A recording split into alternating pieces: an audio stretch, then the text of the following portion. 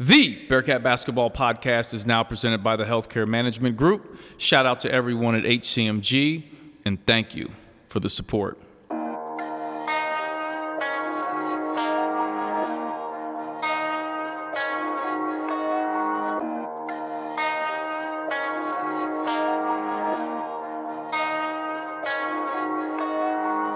Bearcat fans, I'm excited to welcome in my next guest, and I've had him on the show several times, and he's always a big hit.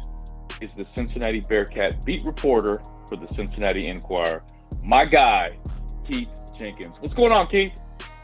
Guess who's the Zach? I gotta drop a J lyric off the top, right? Oh, no question. And every time you come on the podcast, we've got to talk about a wide range of things, and you and I, when you call me or I call you, we just start talking about like everything beyond basketball. We could have a podcast just on our own, just talking about whatever. Yeah, man. Nah, man, it's good to link up with you, man. How you been? Always doing well, man. Doing well. Just glad we have some good weather here in the nasty natty. Well, let me say that I know it rained, but I'm glad we're out of the cold and the snow. I'm sure you are too as well. No doubt. Maybe we got 2 more weeks of summer. We'll see how it goes. Ain't that the truth, man? Now, you've been on the beat here for 2 years now, right? You just had your anniversary? I did. June 1st was my 2-year anniversary. What a slow, boring, like just nothing has happened in 2 years, right? Nothing. No, but it's been fun, man. It's been fun being back home, and obviously a lot of great things and wild things, good and bad and different have happened on the beat. So it's been a good time to be a Bearcats fan and to cover the Bearcats. And would you say in your 2 years, what has been either the story that has really captivated you, that you take the most pride in, like the one story you've done, if there's one? Oh, man, that's a good question. I don't know. I really enjoyed, obviously, the growth of this football program and seeing, up close what Luke Fickell and his staff and those players have done, particularly guys like Desmond Ritter and Maje and Kobe and Sauce and so many others, right? Just the work that those guys put in to really put, that platform on a bigger stage. That's been a lot of fun. And of course, being able to be with Dez on, for his draft experience and seeing, his big moment and seeing that with his family and friends. And so that was a lot of fun. But then, playing cat with Wes, Wes Miller and yeah. No one's doing that. Like, who will do that? Like, not a lot of coaches, would be willing to maybe look bad on camera, maybe miss a few shots but Wes was a great sport and we had a lot of fun and he kicked my ass, right? But but it was fun, and it was different, and I think the fans really enjoyed it. And he and I just talked about it the other day about trying to come up with something again, just a little out of the box and something fun that I'll enjoy, he'll enjoy, and the fans ultimately will enjoy as we're gearing up for his season number 2. Man, you set up so many things that I want to talk about. That was a perfect setup. Tell everyone how they can get your content and how they can follow you. Yeah, Mr. Keith Jenkins on all socials, Mr. MrKeithJenkins, and then KeithJenkins.com is my personal website, and then Cincinnati.com is my employer. Shout out to the Cincinnati Enquirer. Yeah, for sure. So I want to jump into, we're going to talk UC football, of course. We've really got to take a deep dive into that, and we're going to talk some UC basketball, this being the Bearcat Basketball Podcast. And then, of course, we've got to talk music and shoes. Okay. So you ready? Let's do it. All right. This segment is sponsored by the College of Arts and Sciences at the University of Cincinnati. They have a new flexible bachelor's degree that will allow you to graduate conveniently and affordably, and you won't lose any credit or have to start over. So Keith, let's start with some football talk, and let's take it back a little bit. Not too long ago, but the Bearcats had a huge draft day, 9 players drafted. Can you talk about the impact of that on this program? Huge. And, I remember a year ago for the 2021 draft, I spoke with Luke about that draft, and he said, just wait. He's like, this 2021 draft is just going to be a precursor or just a little tease of what we're cooking here, because the 2022 draft is going to be a record setter. And he was right. I mean, I think we all knew it, seeing the names that were on that roster and what was ahead. But, his goal has been to build a top 10 program. And the cool thing right now, if you're a UC football fan, and a lot of your listeners are obviously, you're watching and experiencing and witnessing it right before your eyes. You're literally seeing the program shift and get to a bigger plateau. And it was a big part of that was that 2022 draft. And, Sauce obviously kicked things off with the number 4 overall pick, but it was just guy after guy after guy. And the thing is, none of these guys are like, afterthoughts or just roster fillers. Like, these are high impact players who will play next season. Brian Cook will play next season. Alec Pierce is going to play for the Colts as a rookie and have an impact. Desmond Ridder could start for the Falcons this season. So, these were great players who really transformed a program, and it's fun to see them accomplish their dreams and start this new chapter.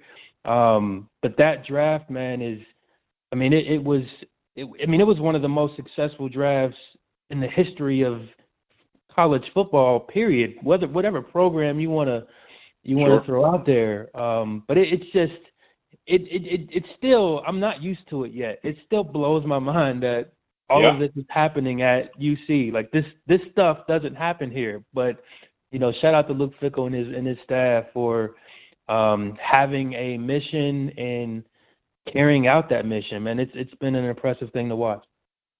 I agree. And so one of the things that I've absolutely loved, and all those guys you just talked about getting drafted, for the last 2 years, you've watched them grow and mature. And, for a lot of those guys, I go over to the university and I speak to the football team every year.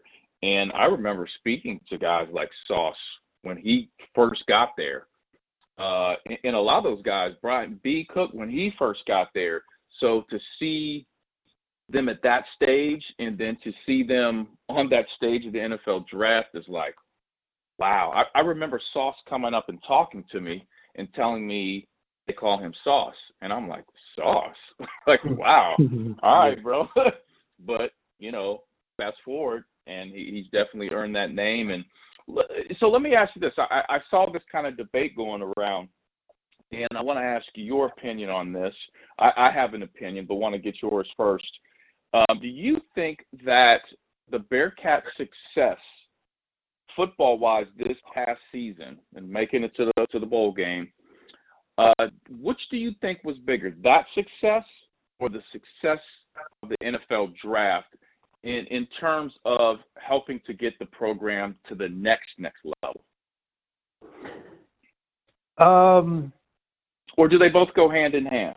No, and I was going to say that. I do think it goes hand in hand. Look, I'll tell you this. I just did a feature on Nick Mardner, and he's the Hawaii transfer wide receiver who, will vie for that void that Alec Pierce has left behind. He told me I was watching Cincinnati. I was watching, and he was on the Hawaiian island of Oahu, however many miles away, and he was just like, something was going on over there. And, I was impressed with what Luke Fick, he said Coach Fick, I was impressed with what Coach Fick was doing over there and what he was, how he was building the program and seeing guys like Alec Pierce and Desmond Ridder and these guys are going to be able to have an opportunity to play as rookies in the NFL and so that stage was everyone's watching. There's Yep. 4 teams, right? There's only so all of college football, all eyes are on those 4 teams. And, whether Cincinnati won or lost, it was a huge platform for them. And, let's be honest. Look, obviously they didn't win that game, but they went toe-to-toe with Alabama for a large portion of that game.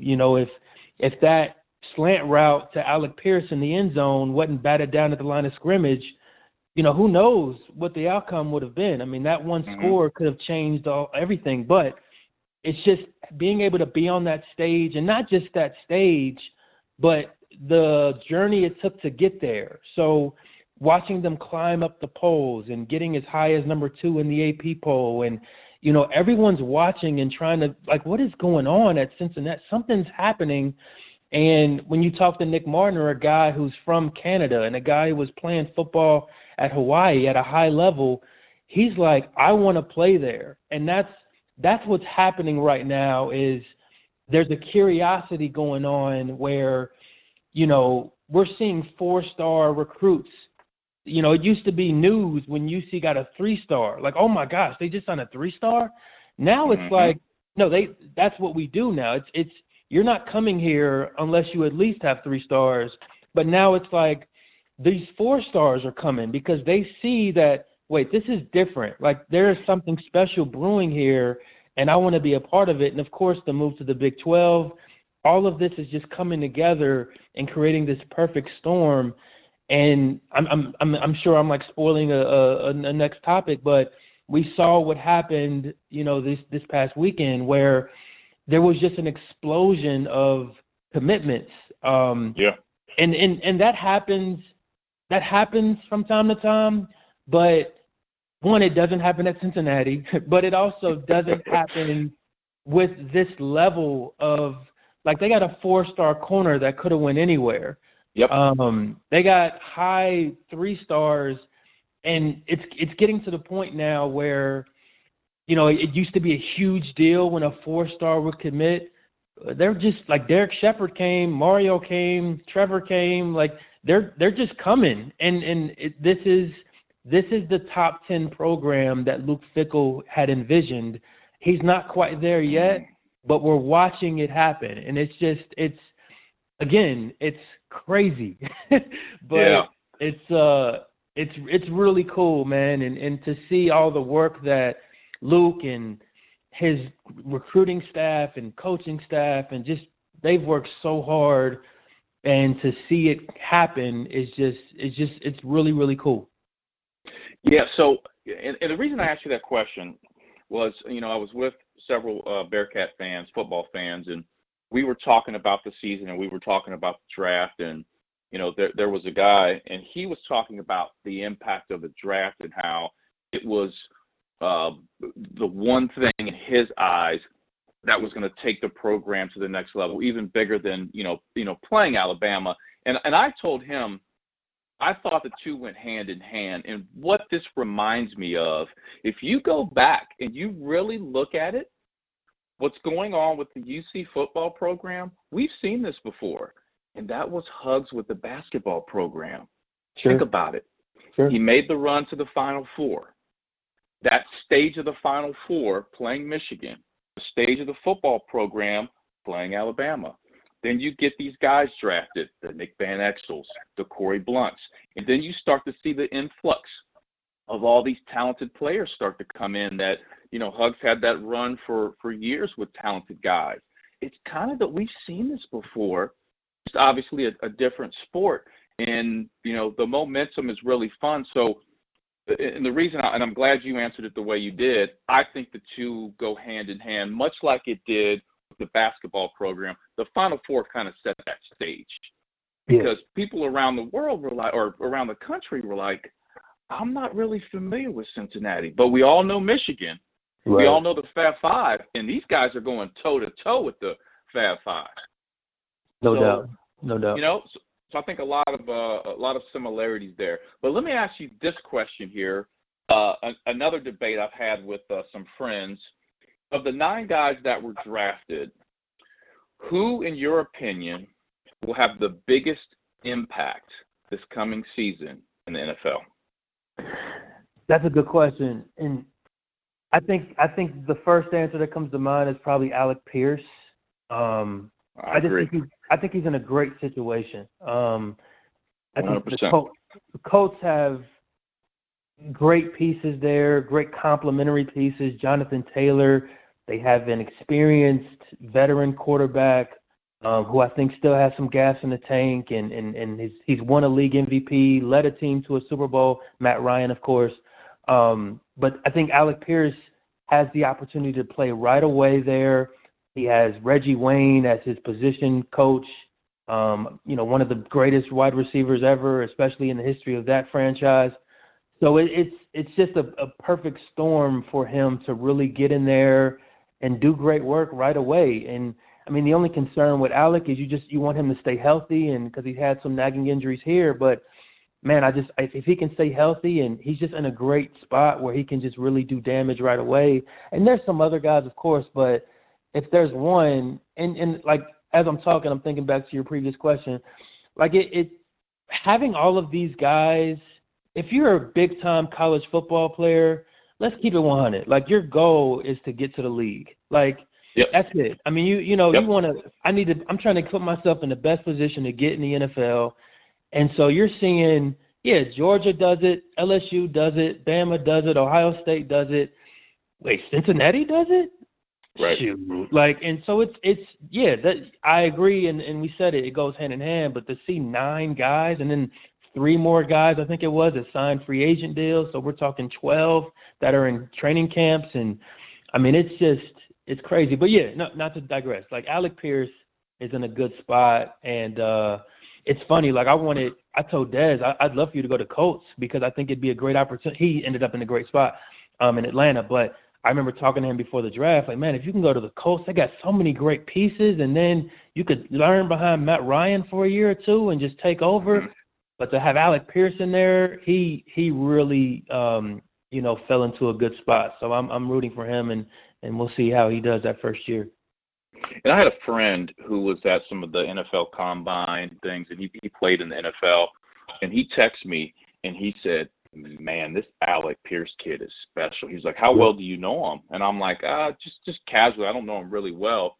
And he's like, "Man, this kid really is special." And this guy won a Super Bowl. Like, he knows what he's talking about.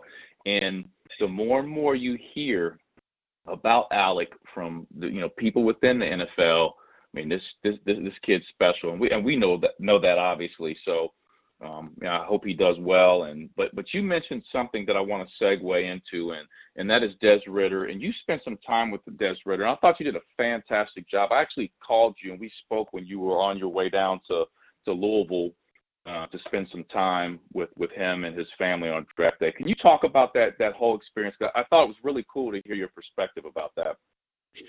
Yeah, man, I appreciate that. It was a lot of fun.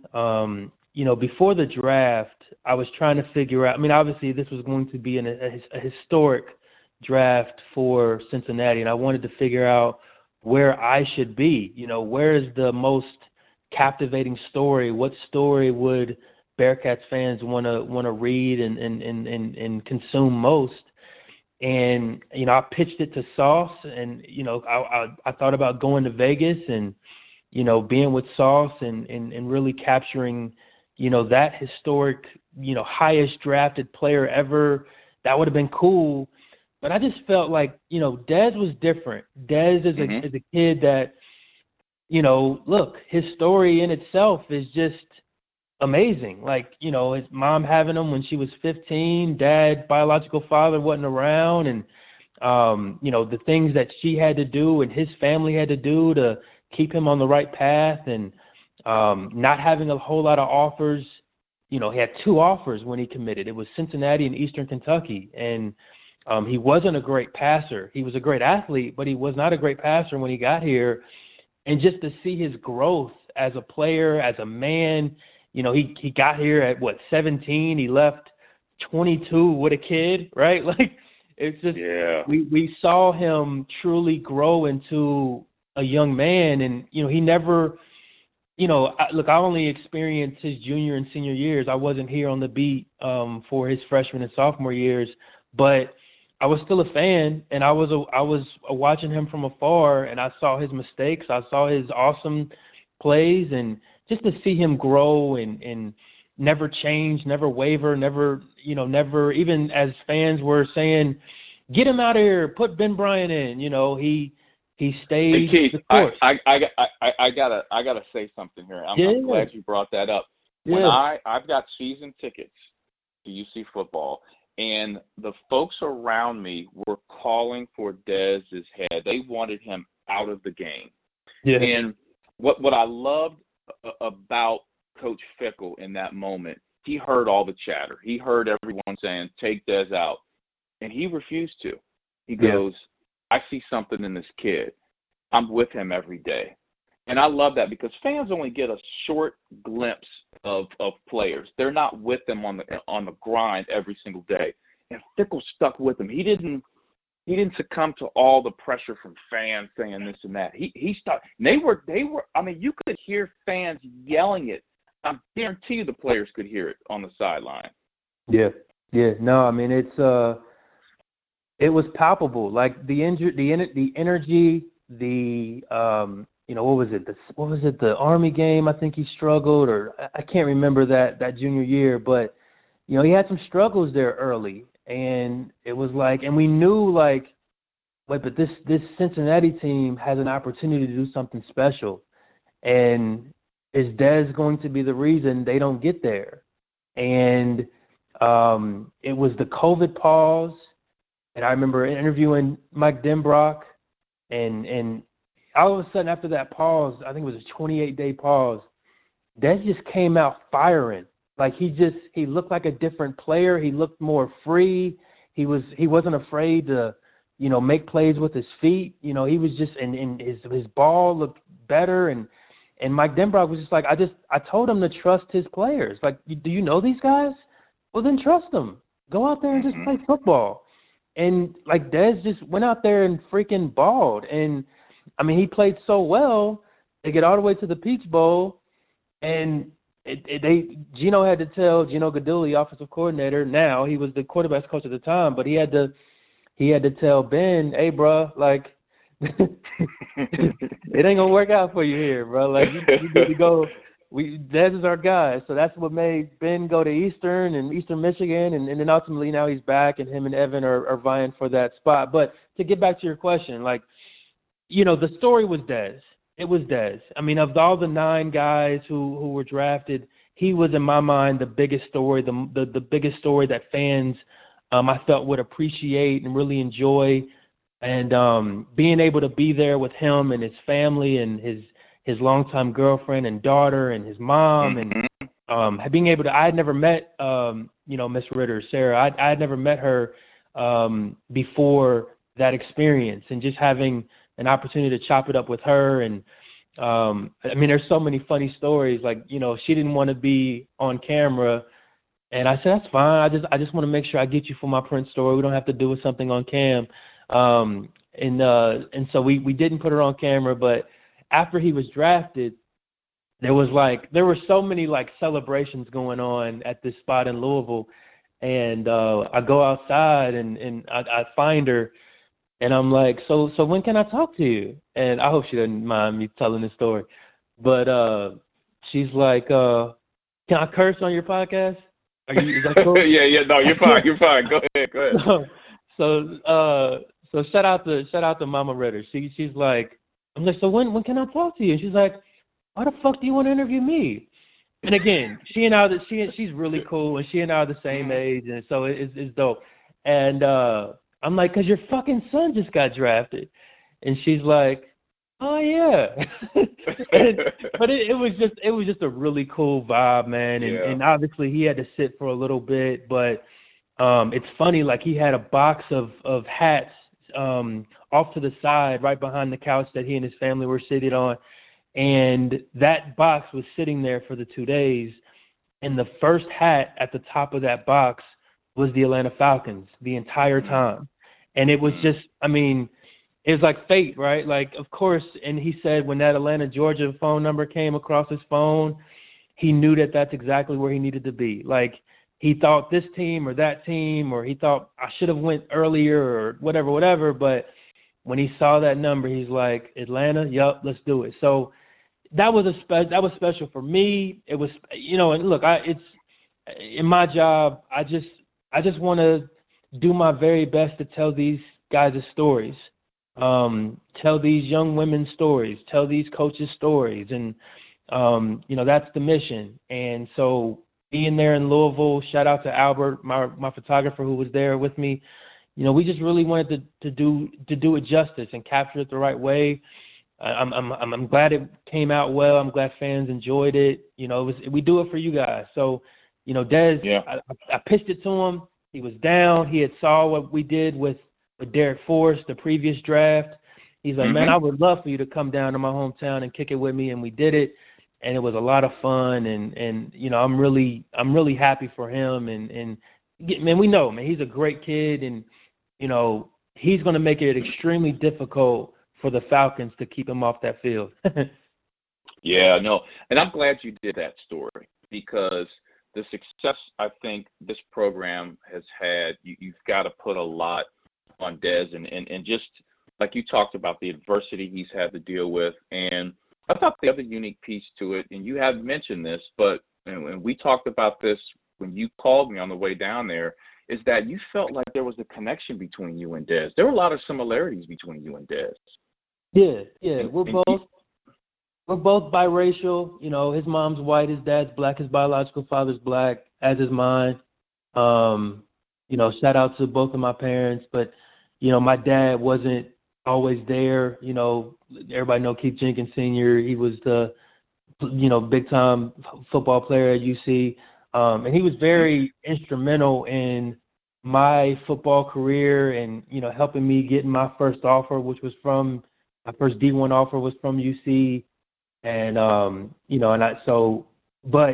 growing up, he went through some hardships. My father went to prison and some other things, and so just my mom had to grind to do what she had to do to provide, and made a lot of sacrifices to make sure that I was okay and that I had what I needed to, have a happy childhood and to be safe and protected and nurtured and all of those things, and have good influences around me and make sure that I was on the right path and, get into good schools and so on and so forth. So, just chopping it up with Sarah and gaining an understanding of what she went through. And in that story, the draft story, I didn't get too much into Dez's I really wanted to hone in on that moment. I wanted to be most about how he felt in those moments and how the family felt, and just capturing that draft day experience. But, it meant a lot, those 2 days and that ultimate moment, because of what he's been through, and what that family has been through, and what that family had to do to get him to that point, and what he's had to do to get him to that point. So yeah, there's definitely a lot of similarities, and I've joked with Dez a lot. Like, I remember I went to a Hook's Fish and Chicken one time for lunch, and I had my Navy credential with me. I just left UC to pick up my credential for the Navy game, and the guy behind the counter thought I was Desmond Ritter, and I was like, and look, like I'm almost 6'1", not quite. Dez is like 6'4". I'm 195. He's 215, 220. And I'm like, he's like, are you Desmond Ritter? Do I look like that? And I told Des this story, and he's like, I guess all us mixed dudes look alike. All us light skinned dudes. So yeah, man, Des is such a great kid, man, and I hate saying the word kid. He's a young man, obviously, but it was obviously a special time, and we have a book out there called Breaking Down Barriers that chronicles UC football's great 2021 season, and I was able to give them a couple copies of that book, and Sarah was so excited, and just to be able to be there and experience that, and just to be on the fly. I mean, I kept telling Dez, like, look, man, whatever you want to do with me while I'm here, I'm down. Like, it's your world. I just want to be a fly on the wall. If you want to take me on a tour and show me your high school and, whatever you want to do, I don't want to get in the way. I just want to capture your moment. And, I mean, I really think that we did a good job with that, and I'm excited. I was excited to see how the fans would respond. The response was great. I'm glad you guys enjoyed it. And, I mean, that's why we do it. Like, stuff like that is exactly why we do it. Yeah, and I think in your 2 years with the Inquirer, that's my favorite piece that you've done by far. And I check out all your stuff. That's my favorite piece. That's your holy grail. My man. Me. But one thing I want to say about Dez that, you look in sometimes in life, everything doesn't work out perfectly in your journey in life. But I think along Dez's journey, he's always had this, chip on his shoulder, right? Even coming to UC and battling through adversity, and then with the draft day not going where he wanted to go in terms of the order of the draft. And you could hear it in his voice when he did get drafted. And I love that. And I was telling my dad, like, Dez is really upset, but that's going to fuel his fire. And I think he's going to have a lot of success because, and not to say he wouldn't if he was drafted higher and maybe in a position he thought he should go, but there's an edge. There's a chip now that I got to prove all these people that passed on me that they were wrong, and I'm going to do it. So I'm definitely excited to see what he does. And like you said, he's a great young man, and I think he's going to do very, very well. And with the success of Dez and the success of Alec Pierce and just so many other players, a lot of these young players around not only the greater Cincinnati area, our region, but the country are seeing this success, not only from a program standpoint, Keith, but an individual player standpoint. And that has helped out a tremendous amount with recruiting. And we saw a record day the other day with recruiting.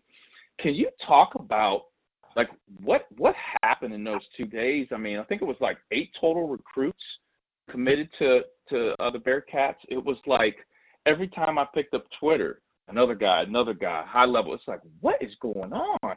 Can you kind of help everyone get their arms around what happened?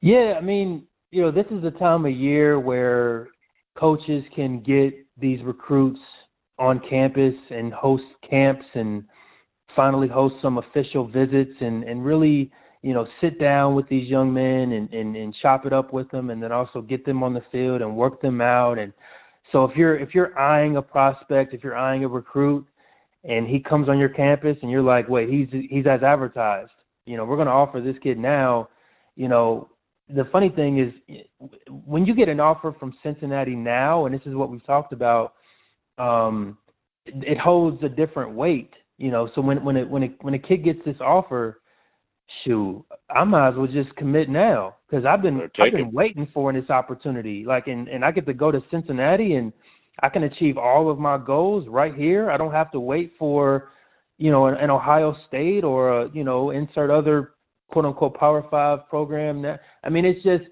and they're not done. Like Luke Fickell and his staff, they've got camps all month of just where they're going to get players in and, prick and prod them and interview them.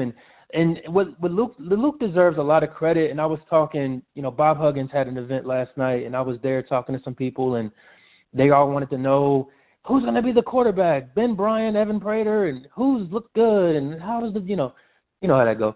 And but I was telling one gentleman there that Luke Fickell deserves a lot of credit in that he recruits a specific kind of player and a specific kind of person. And when you meet these football players, and I've interviewed the academic advisors and assistants and trainers, and all these guys are no sir, yes sir, no ma'am, yes ma'am. They look you in your eye. They're respectful, they're humble, they're hard. Like, they all have a commonality about them, whether it's a humility, but still a confidence. But he looks for a certain type of individual to build this program with, and it's been a specific. It's had a specific correlation to the success. All these guys that we're rattling off, Arian Beavers, Alec Pierce, Jerome Ford, Sauce, you would think, for those who've never had an opportunity to meet him, you would think he'd have the biggest freaking ego of anybody ever. He's got the chain, he's got the name, he's got all the swag, the grill.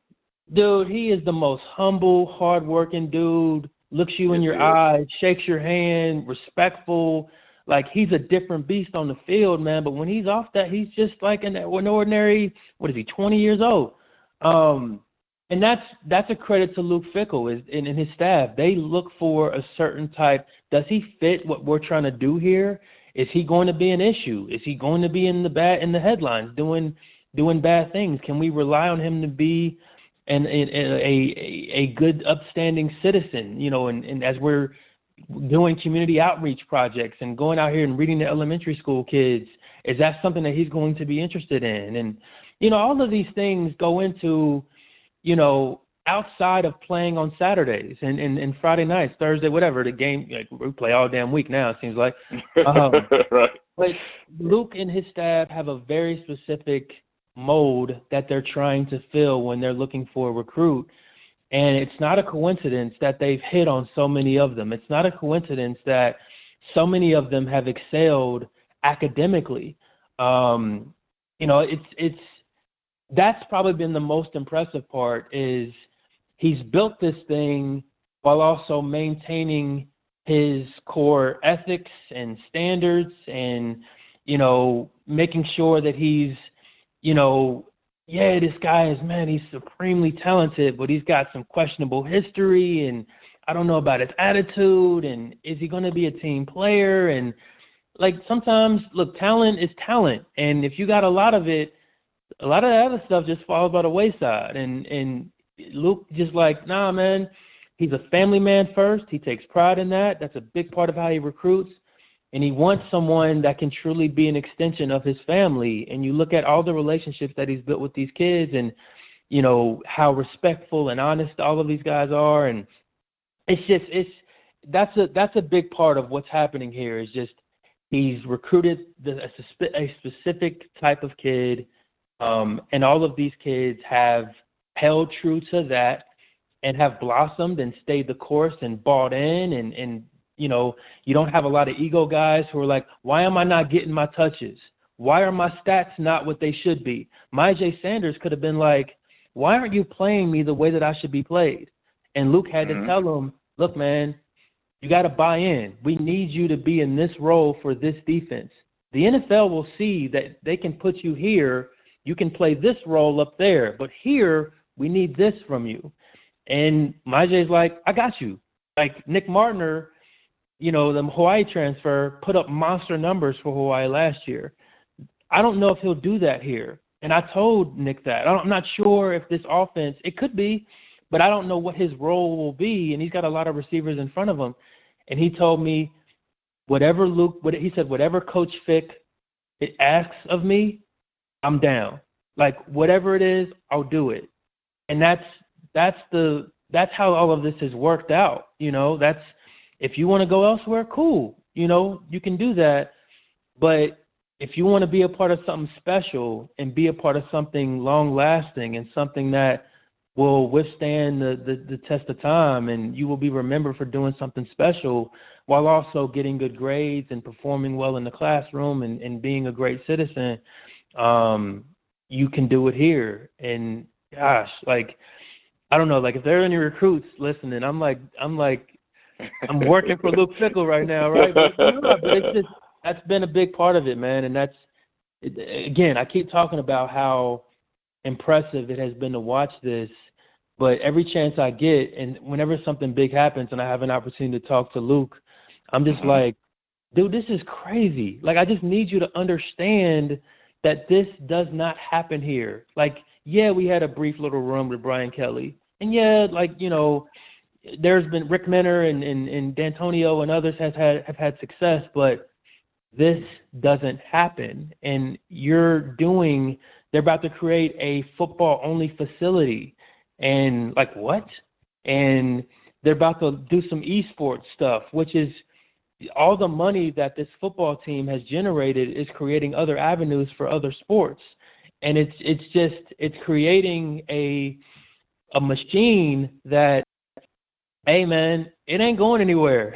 Like, he's good, he's happy, he likes it here. The Big 12 money is coming.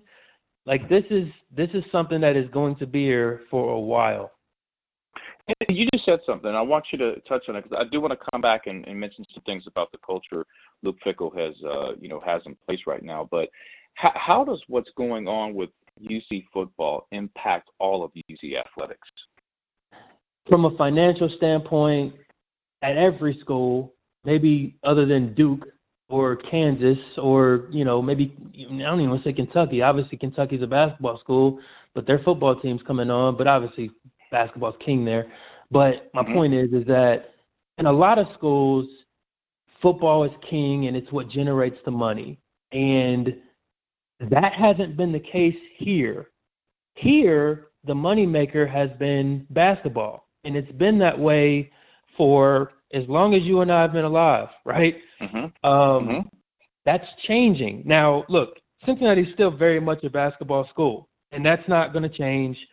But football has something to say about that right now. And, like, it's funny, in my role, you know, the Bearcats beat used to be a two-person job. It's no longer a two-person job. It's mine, and I balance the two sports.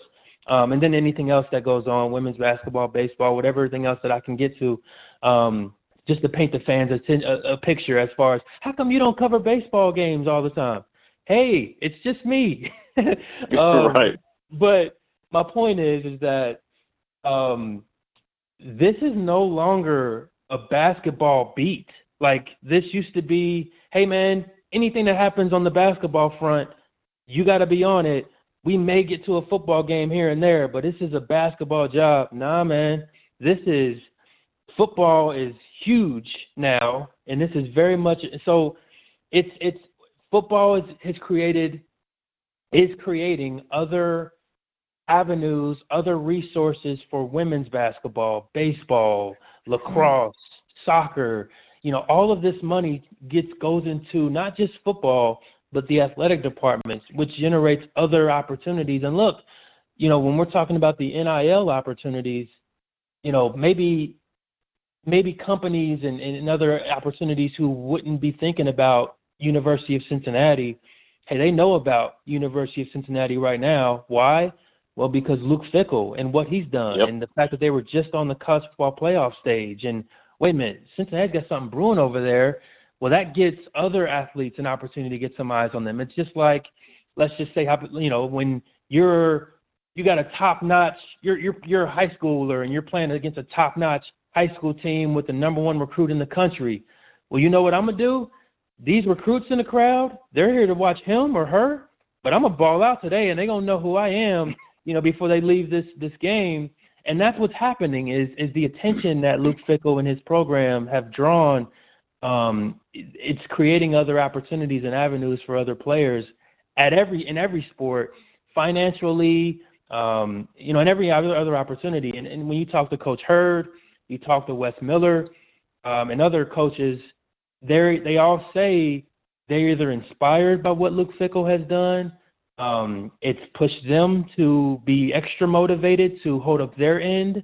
And look, we can't have a football program that's killing it, and I'm not. You know, Wes Miller feels it. He has to get this thing going and going now, because Luke Fickell's got it going, and that's pressure in a good way. Like, you want everyone, and Coach Michelle Clark-Hurd, the women's coach, has said it. It's, you know, when game day came here, she was just like, how cool is that? Like, I tell my girls, this is what we want to do. This is what we want to create.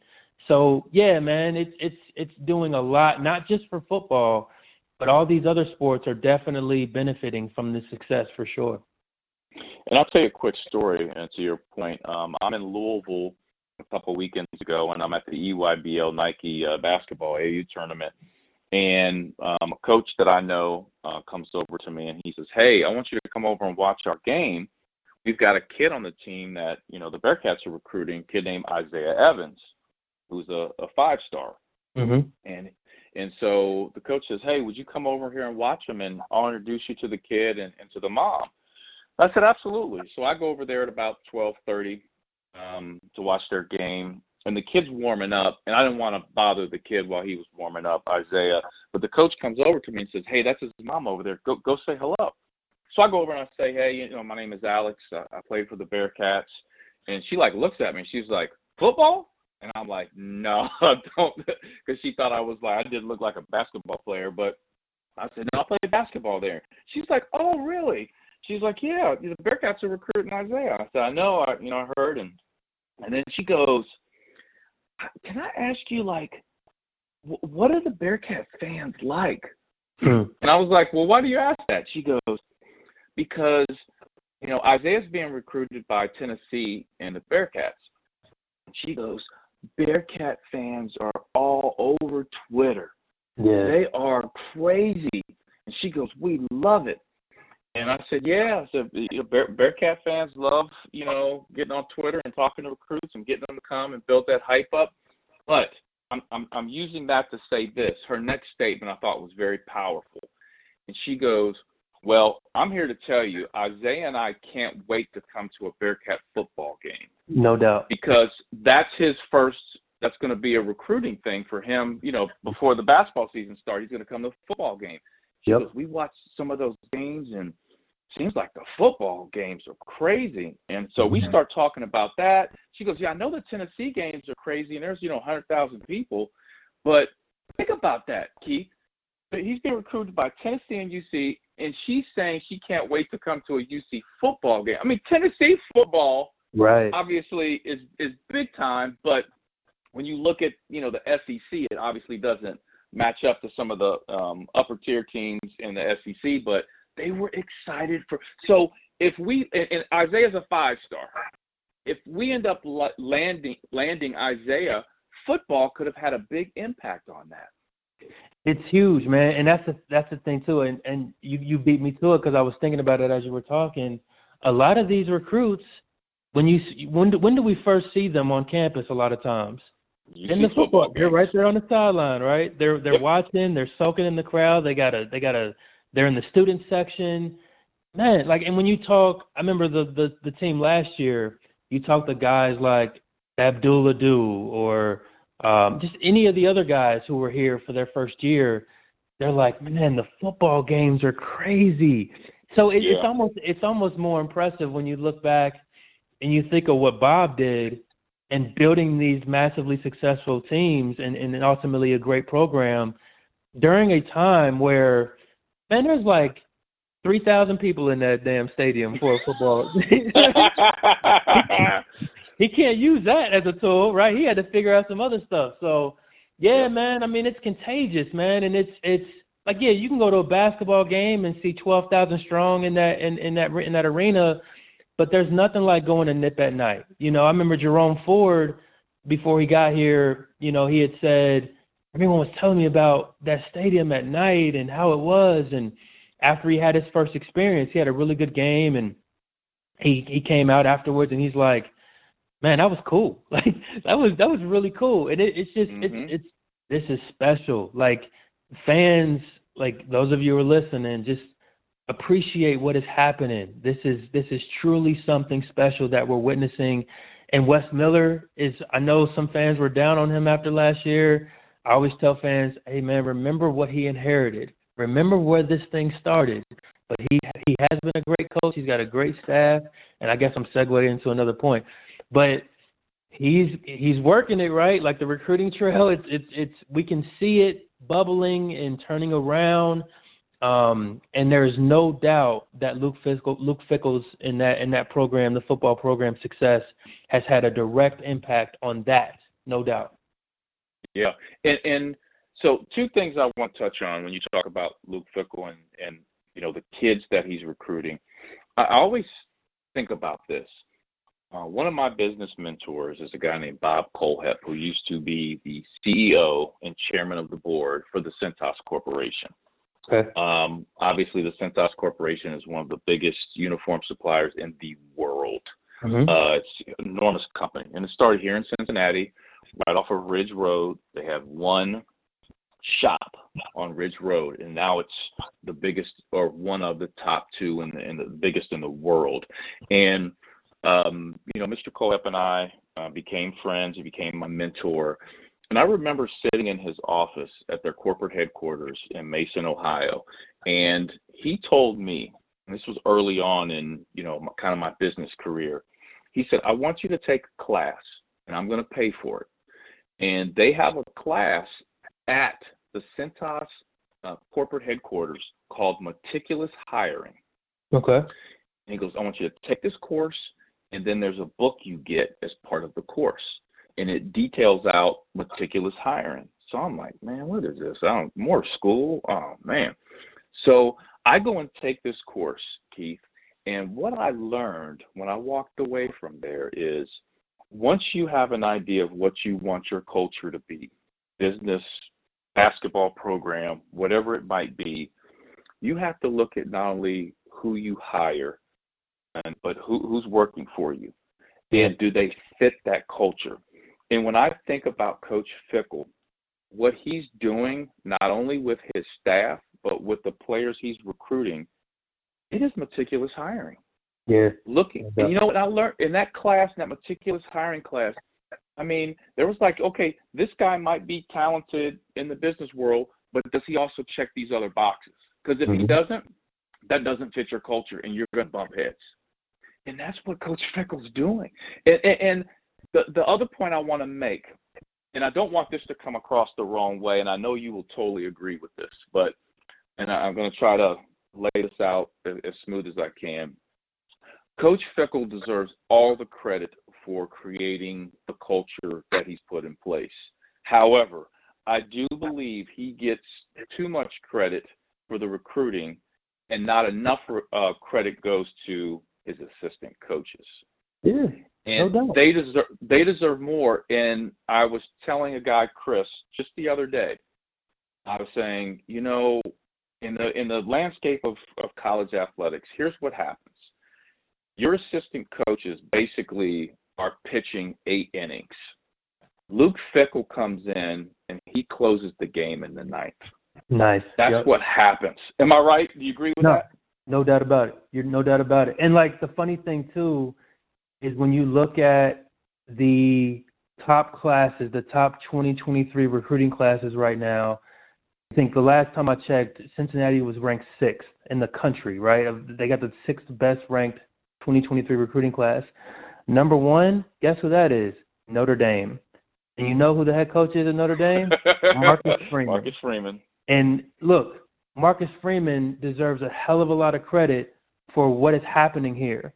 And I hope fans don't take that the wrong way, but I don't think anyone would disagree. Like, what he was able to do to help Luke jumpstart this thing, Marcus is that personality that can get into a living room and that can, I sell water to a whale. Like, we can get into that, but, like, that's who he is, man. And he's also he's not phony, or like some coaches will you almost feel slimy after talking to him because you just like, do you believe that? And Marcus is a genuine person.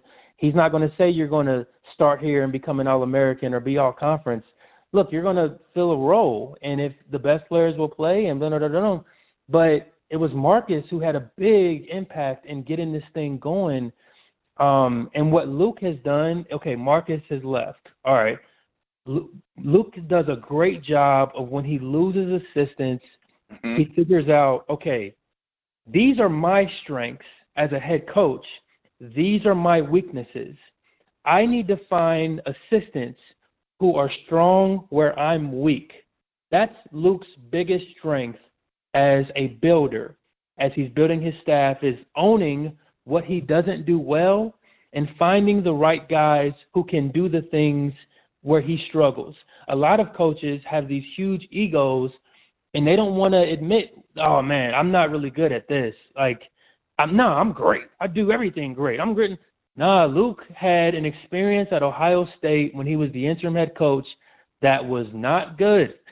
And that helped him learn, okay, I can coach really well, but being a CEO of a company, a CEO of a program is different.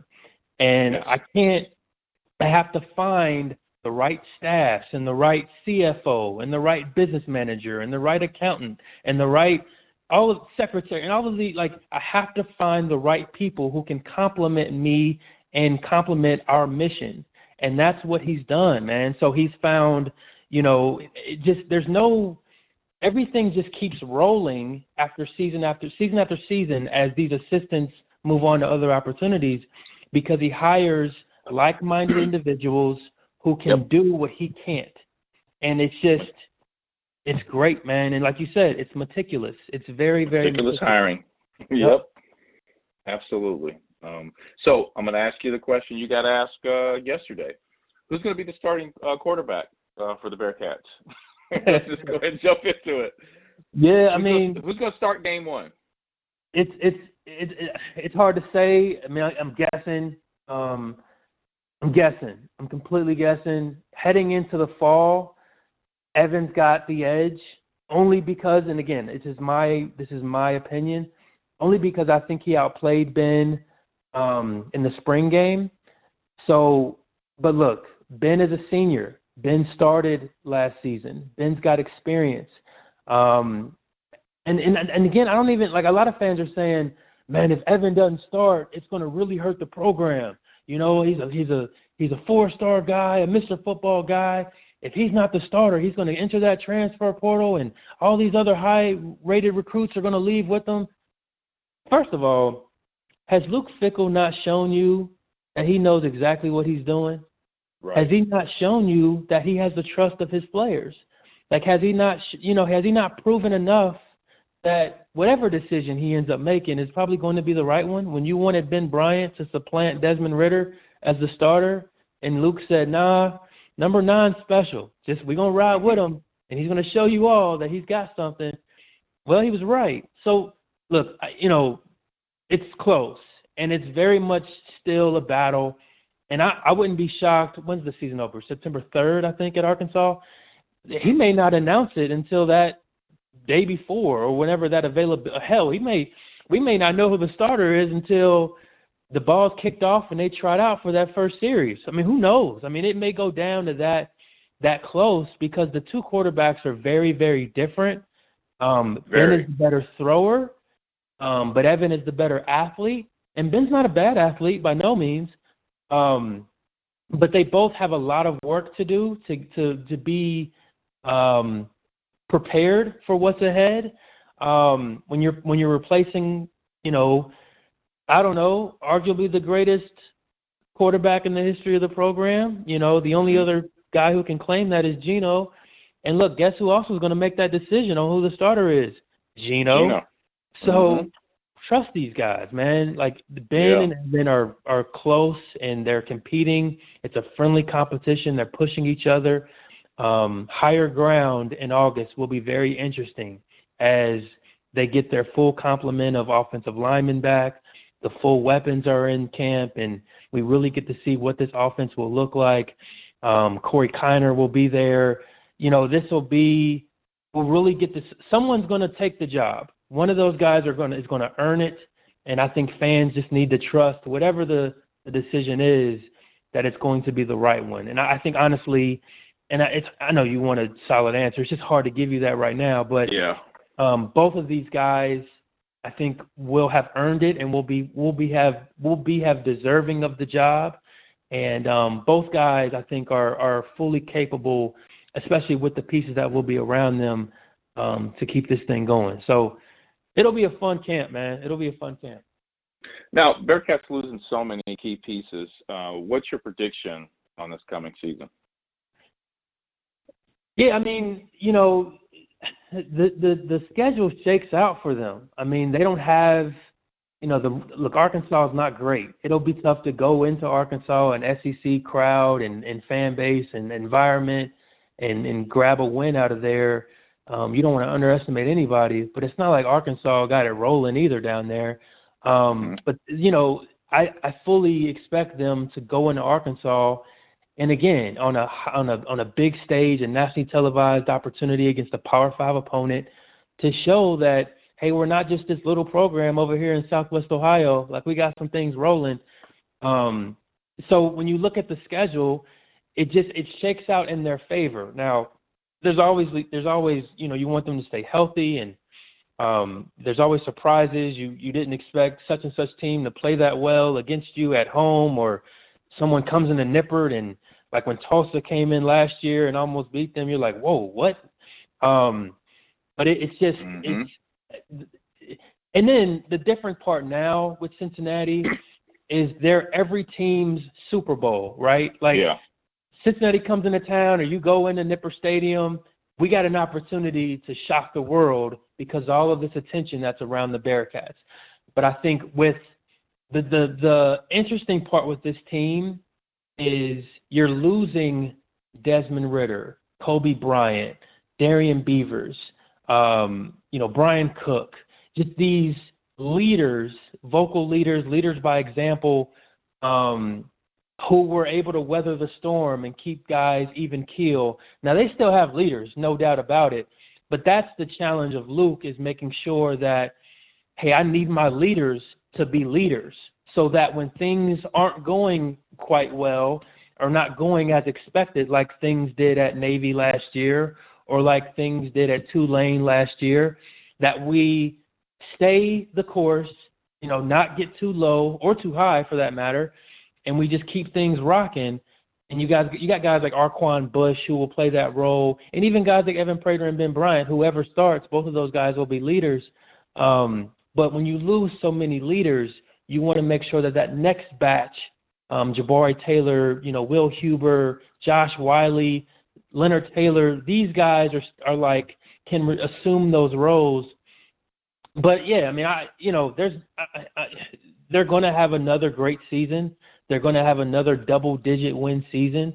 Are we going to the college football playoff again? I wouldn't say that, but it's going to be another impressive campaign for the Bearcats because they're still loaded with talent.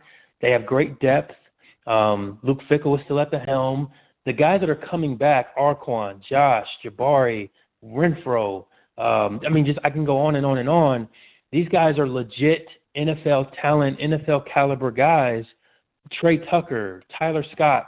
These guys hear the talk, Cincinnati's about to fall off. They just lost 30 seniors and 12 NFL guys.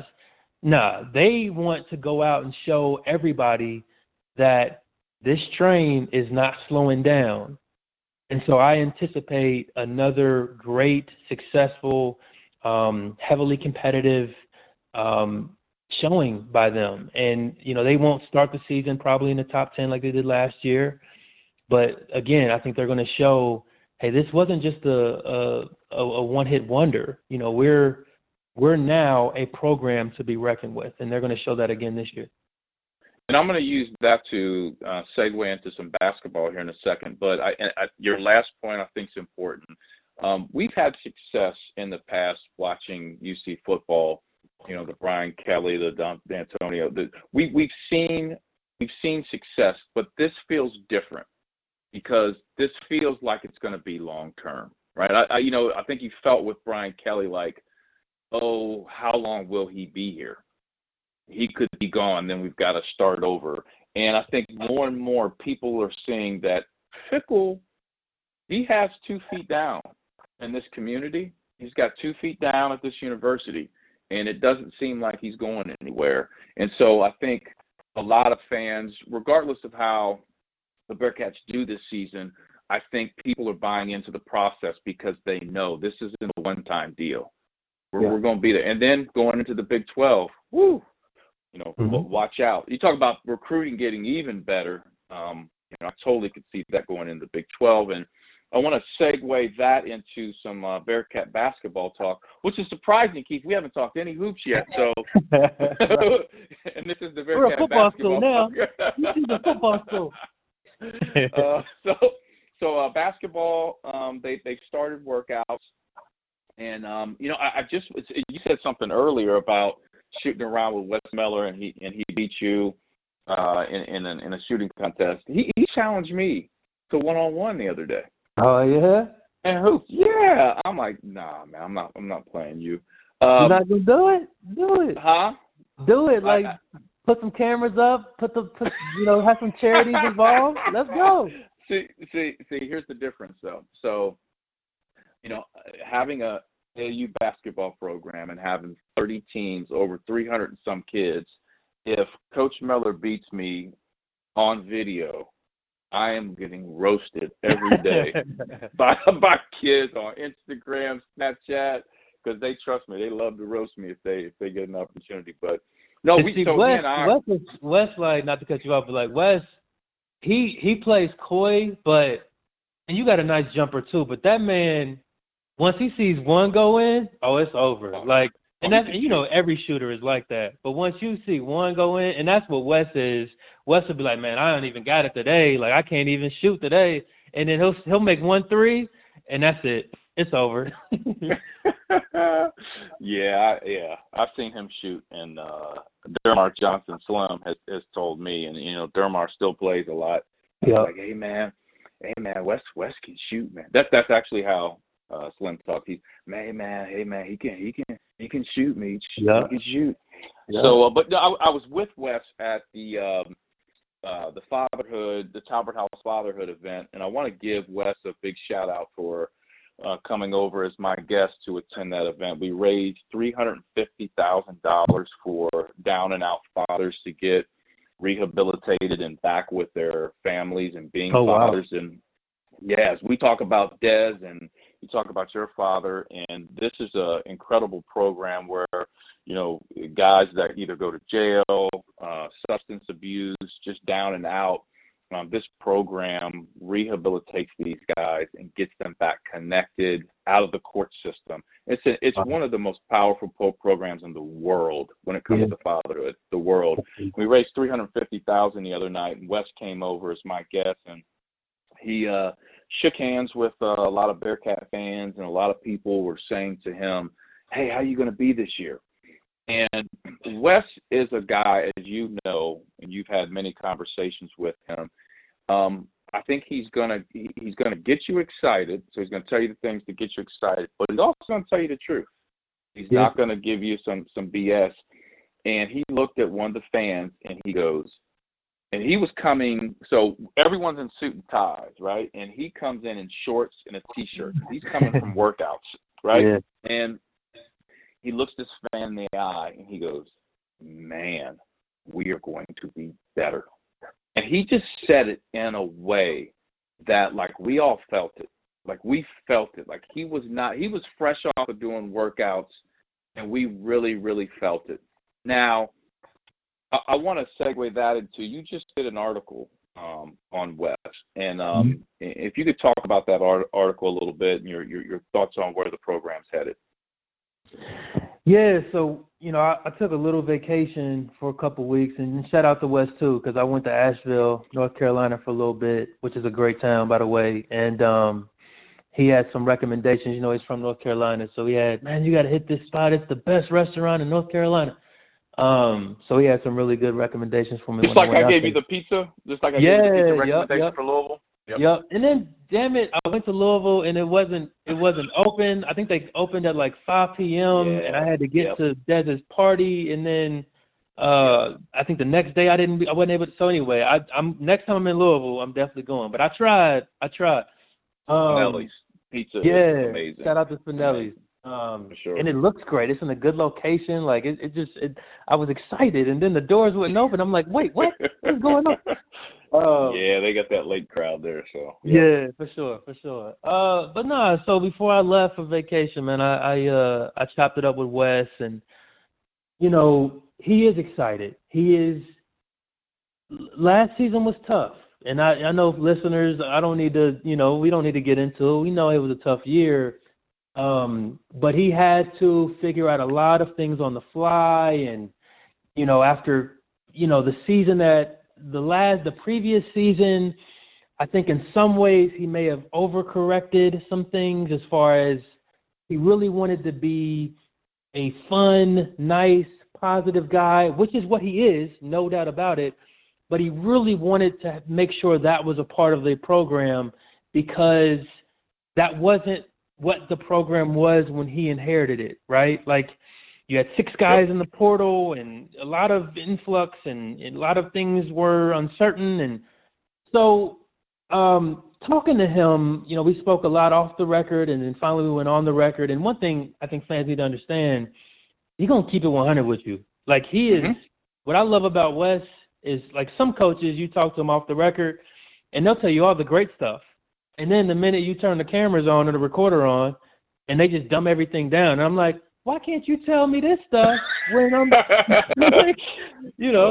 and that's not Wes, He may curse a little less when the camera's on, but he'll keep it 100 with you. And I asked him about Mike Saunders Jr. and what happened there, and it's in the article. He talked about kind of what Mike wanted but what his thoughts were, and he was honest with him. He Mike wants starter minutes, and those just weren't going to be here. It wasn't like Mike or it wasn't like Mike loved to be at Cincinnati. He wanted to be here, and Wes loved Mike and wanted him here. It's just, Mike wanted something more, and when you're starting to see where this program is trending, the level of recruits that are coming in, the level of interest that is starting to happen, look, this team is going to be better. I don't care if you're the best coach in the country. You need players. In no disrespect to the guys who were on the roster last year, but the talent is going to be better this season. So he should expect a better result because the mere talent is going to be better. And I think Wes needed to learn some things and to, these are where my shortcomings were last year. UNCG was great. Cincinnati's a different beast. I figured that out. I got it under my belt. Now I got it. I'm figuring this thing out, but he's got better players, more defined roles. And I think, and I talked about it in the story, David DeJulius won't have to do everything this upcoming season. Yeah. He had to do everything. It's a great point. Everything. And then what ended up happening later on is every team figured out, well, David DeJulius has to do everything for them. If we can somehow take David DeJulius out or make it more difficult for him, we can beat Cincinnati. And that's exactly what started to happen. You didn't have anybody else who could create, and that won't be an issue this coming season. He's got creators, and that's going to take a lot of pressure off of David DeJulius. Now, a guy that has to take a leap is Jeremiah Davenport, and we talked about that, Wes and I, in the story. And the funny thing is when after they lost to Houston in the AAC tournament in Fort Worth, Kelvin Sampson sat down at the podium and he said, and I'm paraphrasing because I don't remember the exact quote, but he said, we knew Jeremiah Davenport wasn't going to be able to create his own shot. And I'm like, whoa, okay. And so I remember looking over at Justin Williams for The Athletic, and I said, if I'm Wes Miller, I'm playing that clip for Jeremiah all summer. Summer, and I am locking his behind in the gym, and I'm going to make sure that left hand is strong, and I'm going to make sure he can take guys off the dribble, and I'm going to make sure that his whole game isn't that damn three-point shot. I love Jeremiah. He's a great kid and a great player, but when you only got one trick in your bag, they're going to figure out how to stop that one trick.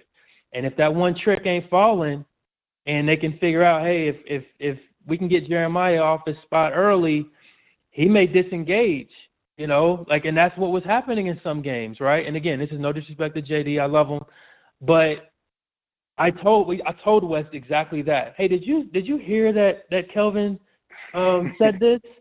And he said, oh, I know. I said, did you share that with Jeremiah? Oh, he knows. so yeah, he's got good players coming in, right? He's got Landers is going to be a star here, okay? He had great moments at Memphis. Memphis got crowded. You get all these 5-star recruits there that Penny is bringing in. There's just only one basketball. And Landers kind of got lost in the shuffle a little bit, and his role had to change there. Well, guess what? At Cincinnati, he can take on that more prominent role. And there's going to be a lot more playmaking, a lot more creating, a lot more fluidity with the offense. And then he's got length defensively at the perimeter, on the wing. And then you got, and I love Abdul and I love Hayden, but we needed more offensive production inside, man. You can't get 4 points a game from your 4 and 5 spots. You can't. I mean, look, those guys were great defensively, but then we need you to go on the other end and we just need hell. I mean, if we could have got 8 points and 10 rebounds collectively from those positions, just think of how different that season would have been. You add 8 points to those final scores. So what he was able to do is get a guy in the Old Dominion transfer that I can't remember his name right now. Sorry, fans, but he's a guy who can put the ball in the basket. He's a very good defender, but also he's a hell of a rebounder. And that's what that's what Wes Miller talked about a lot last season is we just don't have that NBA quality rebounder that can create extra possessions for us. We just don't have that guy. You're talking about Kalu. Yeah, I believe Kalu. That's how you say Yep. Yeah. Mm-hmm. So having him changes things, one, because he can put the ball in the basket. And look, he's not going to be Kenyon Martin, right? He's not going to be Jason Maxiell, but he's going to be a guy like an undersized Eric Hicks type that's going to just give you quality minutes, give you – great comparison. I mean, he may give you, let's just say 10 and 8. Right? Like, oh my gosh. Better than last year. How big would 10 and 8 be? You know what I mean? Yeah. Like, that's amazing. Especially when, if you really look at it, if you go back to the UNCG days and what Wes Miller did, a lot of things offensively were predicated off of throwing the ball to the post first and foremost. Yes. He would start his offense off of throwing it to the post. Not that everything was post. Everything had to be a post move and then go score. But when you throw it to the post, and you got a guy that legitimately can turn right or left shoulder or just attempt to score, you get double downs, which leaves shooters open. You get guys that cut off of that. So many things come out of that. And now it looks like, and we'll see coming up soon when the game start, but looks like you got guys you can throw it to in the post.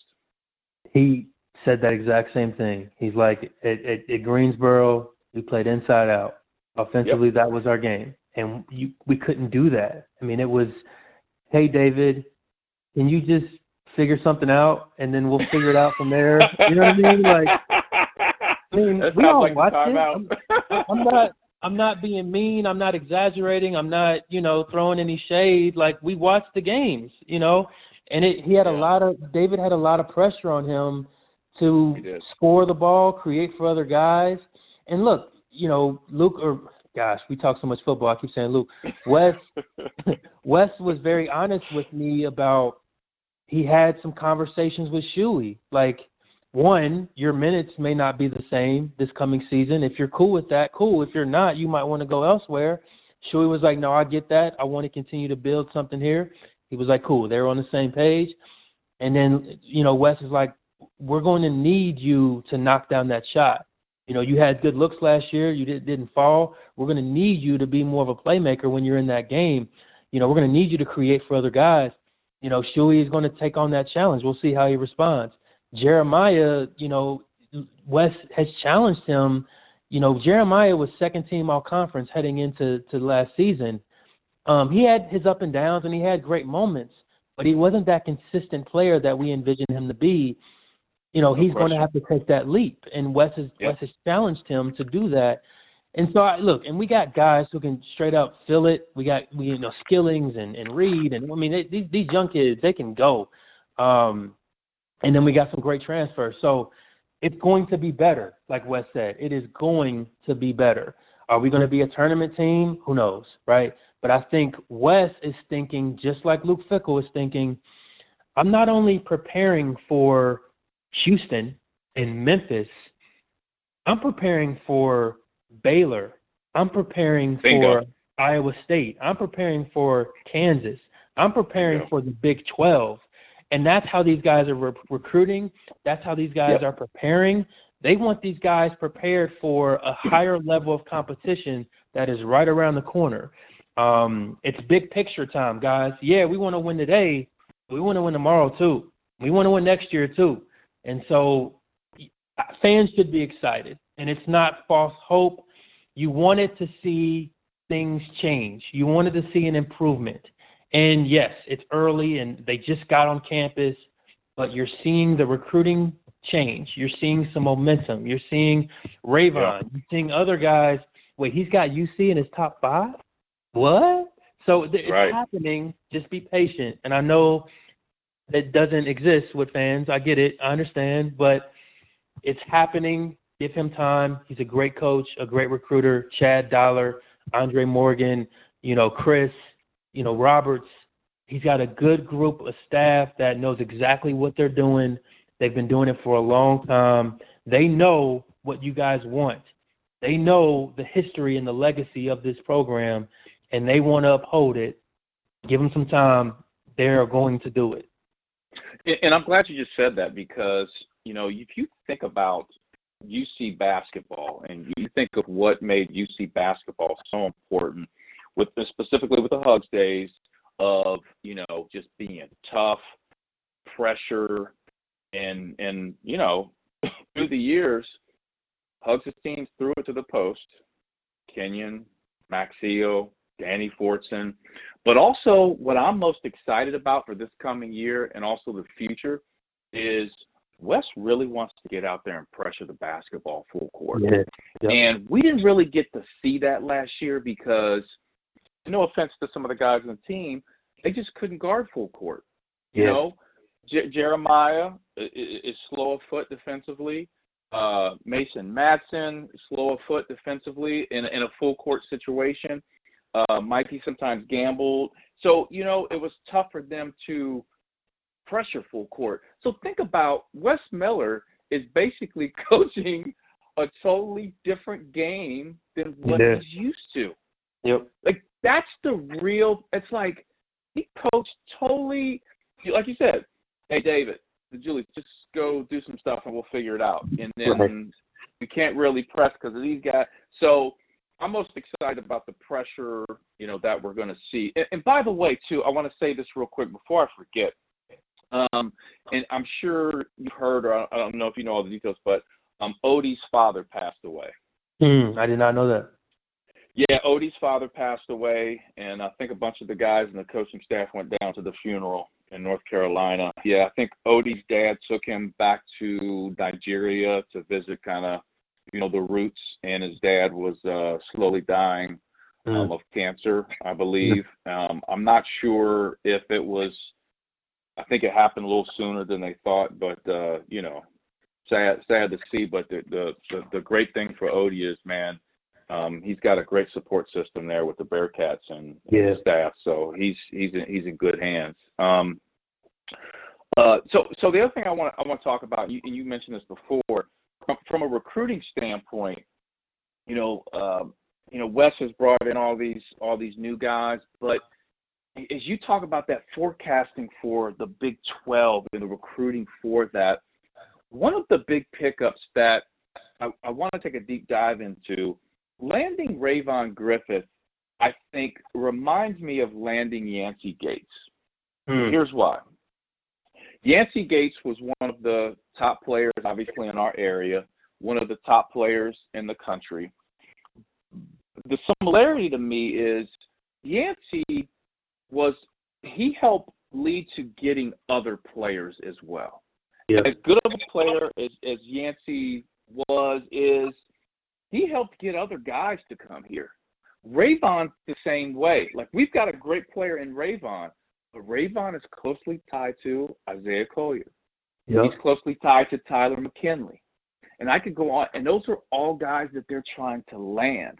So you land. It's chess, right? You land one piece to help. You know what I mean? You make one move to get another move. So the impact of Rayvon, I think, is way bigger than I think.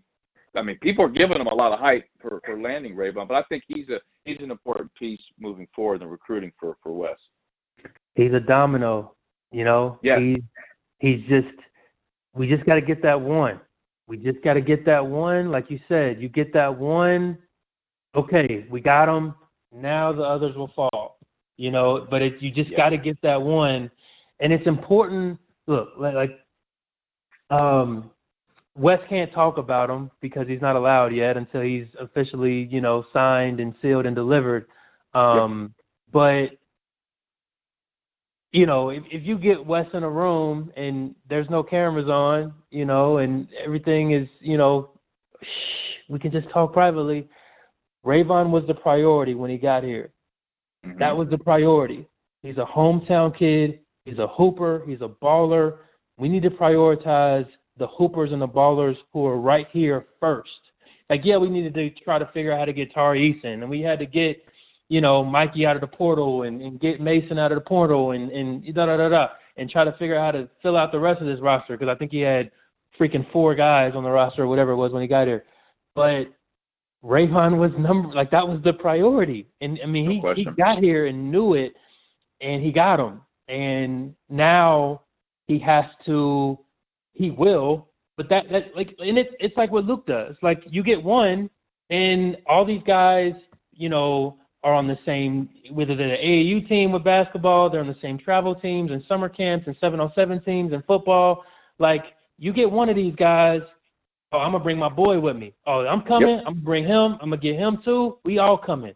And that's what's going to happen with Cincinnati. It's happened with Cincinnati football. It's going to happen with Cincinnati basketball. Rayvon is a guy.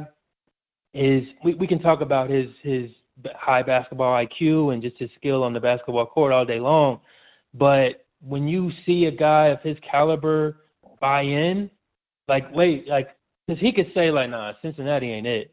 And that's my hometown. I got family, but Cincinnati ain't it. So I'm gonna go ahead and take my behind to Kansas or wherever. But when he says, nah, man, I believe in Wes Miller. I believe that this is where I need to be. I believe that we can do something special here right in my hometown. That says a lot, man. That says a lot. Mm-hmm.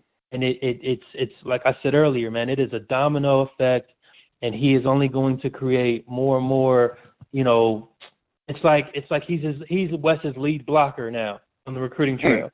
All right, I got you, Wes. I done cleared this path. Go ahead and get the first down. And there it is, you know. So yeah, man. Hey, and I'm glad you said that, because do you know the first time that Rayvon was on campus with the staff was the UC football game? Football. Yep. It's huge, man. It's huge, bro. It's huge, man. No question. It's exciting, man. It's happening. Luke's got it. Wes understands. And the funny thing, too, and I told somebody this last night, I said, one of the best things that happened to Cincinnati is North Carolina basketball and what they just did with Hubert Davis. Yeah. If Hubert Davis hadn't figured it out, they were going to come and get Wes. They were like, Hubert, I don't think this worked out, bro. We're going to go ahead and get number 2, because Wes was their number 2. Hubert got that job, but Wes was the second man for that job. And I don't think Hubert's going anywhere. So Wes knows that. So Wes is like, all right, I'm 2 feet in. Let's get it. This is where I'm at. It's time to go. And you see it. You see exactly what's happening. Wes is dug in. He's committed. And he's ready to get this thing going. It's funny, when we were at that Talbot House event I was telling you about, I was talking with Wes, and he said, hey, why don't you come on over to some of the team workouts we have going on? I said, yeah, I got to get over there. I'm in the middle of AAU, and then I got to go on a vacation at some point. And he's like, vacation? What's that? Like, you know, because college athletics is 24/7. And he goes, he's canceled 3 trips. And I was like, you canceled 3, vacation trips? Yep. And he says, well, it's not like what you think it is. He was like, it's not because I'm, so busy. He was like, well, I had all these trips planned in North Carolina to go back. And he's like, I canceled them. And I'm like, why? He goes, well, I'm in Cincinnati now. He's like, if I keep going back to North Carolina, he's like, I gotta be in Cincinnati. Like, I can go take a trip somewhere, but I'm a Cincinnati guy now. I live here. And I thought that was like, and he's saying this to me. Like, he's not saying this to a random fan or just somebody. I mean, this is like real talk, like he's saying to me. He's like, I canceled all 3 of the trips. I was like, wow. Yeah. So that's pretty telling right there. And one question real quick before I do want to jump into the Hugs event that you went to last night, talk a little bit about that. But I think one thing that we're going to have a totally separate podcast on at some point, and that is the impact of NIL on UC athletics, football and basketball, and how UC have to have a plan in place moving forward. I'm sure they're working on this, but for Fickle and West to continue this high-level recruiting, because the NIL stuff is real. And I'll give you a quick story. When I'm playing for UC and we've got all these recruits coming in, for a lot of these recruits it was like, oh, you guys are Jordan, I'm getting plenty of shoes, you guys are redoing the locker room, blah, blah, blah. So it was like about all this other stuff, right? And you started seeing a trend happening of, building a new weight room, a super locker room with video game rooms and stuff like that, blah, blah, blah. And really, if you start to look at it moving forward, if I'm a head coach, I start looking at things like, do we really need to spend money on some of those other things when these players really just want NIL deals more than they do a sexy locker room? And that's real. Yeah. That's something that they have to start looking at moving forward of what's going to be. Of course, you want to make upgrades with different things, and you want your program to be up to par because you're in the Big 12, but you have to take a hard look at the NIL and the plan going forward. Yeah, it's man, it's crazy, and I love that. It's funny because it's like there's so much I want to say, and look, yeah, I love that these student athletes are able to make some money off of their name, image, and likeness. I think it was overdue, and I'm glad that it's finally a thing. There's some dangerous things that are happening right now, and I don't really want to get into it. Just we don't have to, but just in you heard back and you heard forth Ohio with State's coach say the other day he needed $13 million to keep this thing afloat. Oh yeah, and it's just you do the math and you're like, well, that breaks down to X amount of dollars per starter. And, you see what other programs are doing who typically wouldn't be at the top of some of these rankings, but they have deep pockets. And now the NCAA, they're a joke. And I'm not even trying to, they are. They're a joke, but they're trying to figure out how to keep boosters from getting involved with this stuff and keeping this from becoming a really dirty thing. Look, man, the floodgates are open. Y'all should have been ahead of this thing a long time ago. But look, Wes and I have had some conversations about it, and I won't share some of those. But look, he's ahead of it. Luke, John Cunningham, Wes Miller, even Michelle Clark-Hurd and others, they're literally devising plans as you and I talk. UC football his job is to go out there and get on NIL deals. I won't speak specifically who he is yet because they haven't released that, but it will. It's not a secret. It's just once they figure out how they want to bring it out, they will. But they have a guy who Luke brought from Ohio State. His job is to be the director of NIL and to figure out how to get these guys paid, how to create opportunities where these guys can make money off of what they're doing on the field. And that's huge. And it has to be a part of your plan now. As big as the transfer portal is, that's new. Well, that's now a huge priority. It's not just, recruiting high school kids. We got to get in this portal and figure out how to get those guys. But every school is trying to figure out how to get ahead of this thing, how to capitalize off of it, how to stay, in front of the game and not be behind it and continue to compete. Cincinnati's no different, especially as they're entering the Big 12. But there are a lot of resources around this city, a lot of opportunities, a lot of local businesses who are huge supporters of the program, huge fans. You got other entities that are just clamoring to be able to provide opportunities for these young men and young women. And I think that's a big opportunity for Cincinnati. I look at, a city like Memphis, and they've got, great opportunities like FedEx and, great built-in opportunities where they can be a player in the NIL space just from the resources they have in their own city. You look at a school like Texas A&M, who's got oil money in that region and all these other resources that are just built-in NIL opportunities. And I think Cincinnati is a space, too. You look at how we have these great, big local companies who are billion-dollar, multi-billion-dollar, organizations who can create opportunities for these young men and young women. And I think that's going to pay big dividends for Cincinnati this year, next year, 2 years from now, and in the future, of just being a player in this space where, look, some schools, they won't be able to play with these big boys and say, we can't offer you that. We can't offer you that opportunity. Cincinnati has opportunities here that can really, create some room there. And it's exciting, man. Like, I'm excited for these opportunities. I talked to David DeJulius about some NIL opportunities that he's got going on.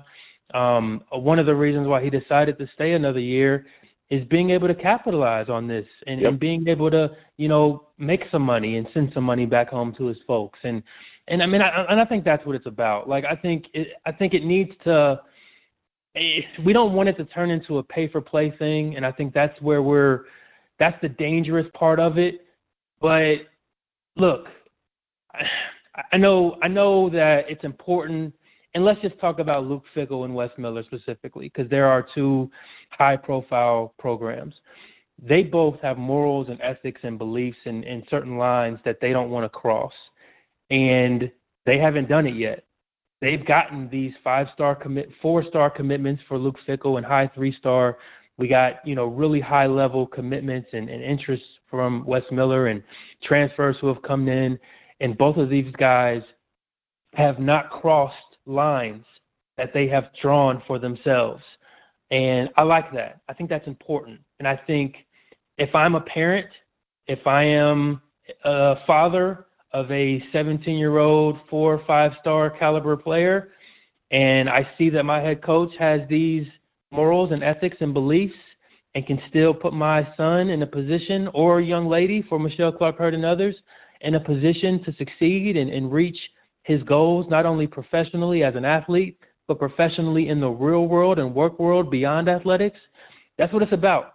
And we're off to a good start seeing Luke Fickell and Wes navigate this NIL space. But, yeah, it's interesting. And John Cunningham and Cincinnati are really working hard to stay ahead of this thing and to create great opportunities for these student athletes. And you love to see it. And here's what I want to do. In the future here, I want to get a round table, me, you, and maybe get another guy, maybe even a former player, and sit down and talk about this NIL and the portal and how it's impacting moving forward. Because I know you got a lot more that you want to talk about in regards to the NIL and the portal. So, I think it's a fascinating discussion right now. It is, for sure. I mean, people think the portal's going to go away, and I'm like, it ain't going nowhere. And, it ain't going anywhere. So, hey, the last three things, and we can kind of make these quick topics here, but I want to talk about the Hugs event you went to. I want to jump into a quick music topic and a shoe thing. So the Hugs event last night, how was it? Great, man. For those who don't know, Hugs lost his mom to cancer when he was the head coach here. And every year in West Virginia, he does this big fish fry where he raises millions of dollars for cancer research and cancer treatment. And they're going to build this big cancer center at West Virginia. and they're going to have the Norma Mae Huggins wing at this hospital in obviously remembrance of his mother and the work that Bob has done. But that has been his passion outside of basketball, is just generating funding for this disease that is, that has impacted all of us, right? I mean, we've all in some way or another have, been impacted by cancer. So for the second year in a row, he came to Cincinnati and had an event at Montgomery Inn, the original one out in Montgomery. And, just to raise money and awareness for cancer research and the whole mission that he's got going on. And it was fun. It was a lot of the big movers and shakers of the city there in that room, and just an opportunity for fellowship and ultimately just to raise some money. But, of course, Bob had some jokes, and he was a little more – he was on one last year. Like, it was the first time he was back in Cincinnati for this particular event. A lot of former players were in the room, and it was honestly, it was a little more subdued last night than it was a year ago, maybe because last year was the inaugural in Cincinnati event. So Bob had some interesting jokes last year. Last night was a little more tame. He was still classic Bob in a lot of ways. But man, it was fun to catch up with him. I sat down with him. Actually, when I'm done speaking with you, I'll write this story. But I asked Bob, I had a few pressing questions, and Bob and I have a great relationship. I've known Bob since I was 7, 8 years old. And I asked Bob, last time you and I were face-to-face, you were not in the Naismith Basketball Hall of Fame. That call hadn't come yet. It's come since you and I were able to sit down. I think, how does that feel? And he was able to express to me how that feels for him, how he found out where he was when he got that call, the people who have reached out to him since then, the former players, the people who will induct him into the Hall. Every year, whoever is inducted into the Hall of Fame, you need to have a living member of the Hall of Fame induct you. And so Bob told me a list of names that he had, and he reached out to that list of people, and all of these people who are current Hall of Famers said, Bob, of course, I got you. So, we'll talk about, those names in my story. What else did I ask Bob about? I asked him, a year ago, Coach K had just announced that he was retiring. Roy Williams had just announced that he was stepping down. And I said, Bob, hey, you're getting up there, man. Like, are you there as well? And he's like, don't you put me in that list with those guys. I'm much younger than those guys. And so this year I said, all right, well, we're a year older, and are you any closer to calling this thing a career? And he had a great answer, and I'll put it in the story. But good. I think I will say that West Virginia did not have a great year last year as far as wins and losses. And that's something that really bothers Bob. Like, when he goes out, he's going to go out on top. He ain't going to go out like, I'm just dragging along, and I'm just waving my hand to the crowd and, playing a position and going through the motions. No, he's going out a winner. That's important for him.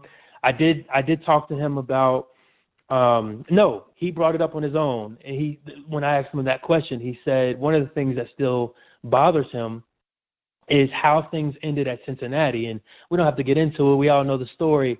But he still wishes he had an opportunity to turn things around.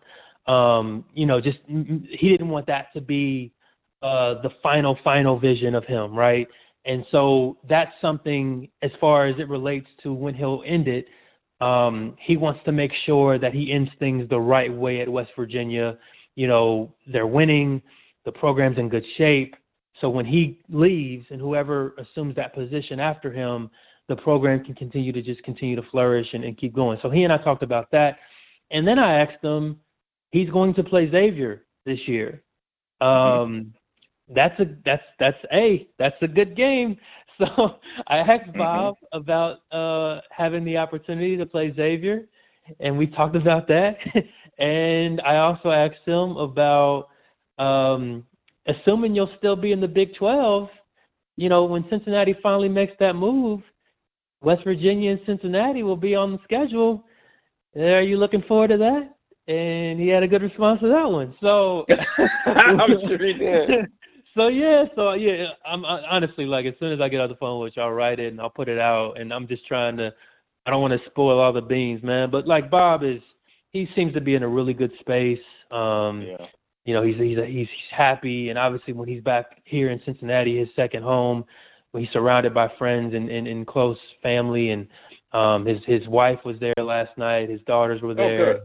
Yeah, good. And of course his good friend DJ Dennis Jansen, former WKRC WCPO anchor, he was there to MC the whole thing and navigate the night. So it was a good night, a lot of positive energy, a lot of positive vibes. Bob was in good spirits. He seems to be in good health. It's funny. I joked, Wes Miller wasn't there last night, and I joked how involved Wes Miller was that night a year ago. And I was like, Wes doesn't need that night anymore. He's solidified. But also he's pretty damn busy now. Sure. It was a joke, but it was a really it was more of an intimate crowd last night. It was still a good showing for sure, but it was good to catch up with Bob, and he had a lot of great things to say. So it's always great to catch. We of course, Cincinnati loves Bob and what he was able to do for this program and that athletic department as a whole. So whenever he's able to make it back to the city, I got to pull up. Yeah, no question. It's always great to have Hugs back in town. It's going to be great to have him playing Xavier. And it's going to be odd seeing so many former Bearcat players at the Cintas rooting for Hugs, wearing blue and gold. Yeah. There'll be a lot. That's going to be an interesting dynamic there. But then also when he ends up coming back to the Fifth Third Arena in Big 12. So that's going to be fun. But, hey, I want to jump into a little music talk. We can't do a podcast and just breeze by music. We've got to talk about music. But I did a interview with Mamadou Diarra recently, and it was one of my favorite interviews that I've ever done.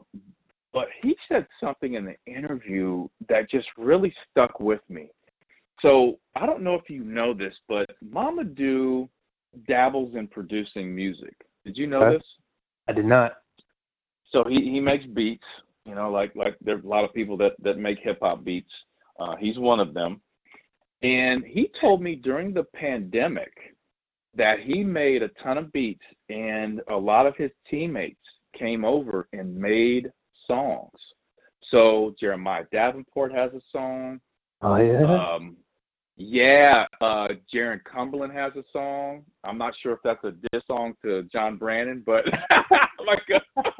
like an Ether takeover to John Brannon. So all these guys have like songs, and I'm like, Mama, do you still have these? He goes, oh yeah. I'm like, man, I've got to get my hands on these songs. Yeah. That's gonna be something. I said, whatever you do, don't lose those, because maybe you can't release them now, but years from now, you've got to release those. But so that's kind of my segue into our music talk. And you called me sometime this year, and we were talking about J. Cole.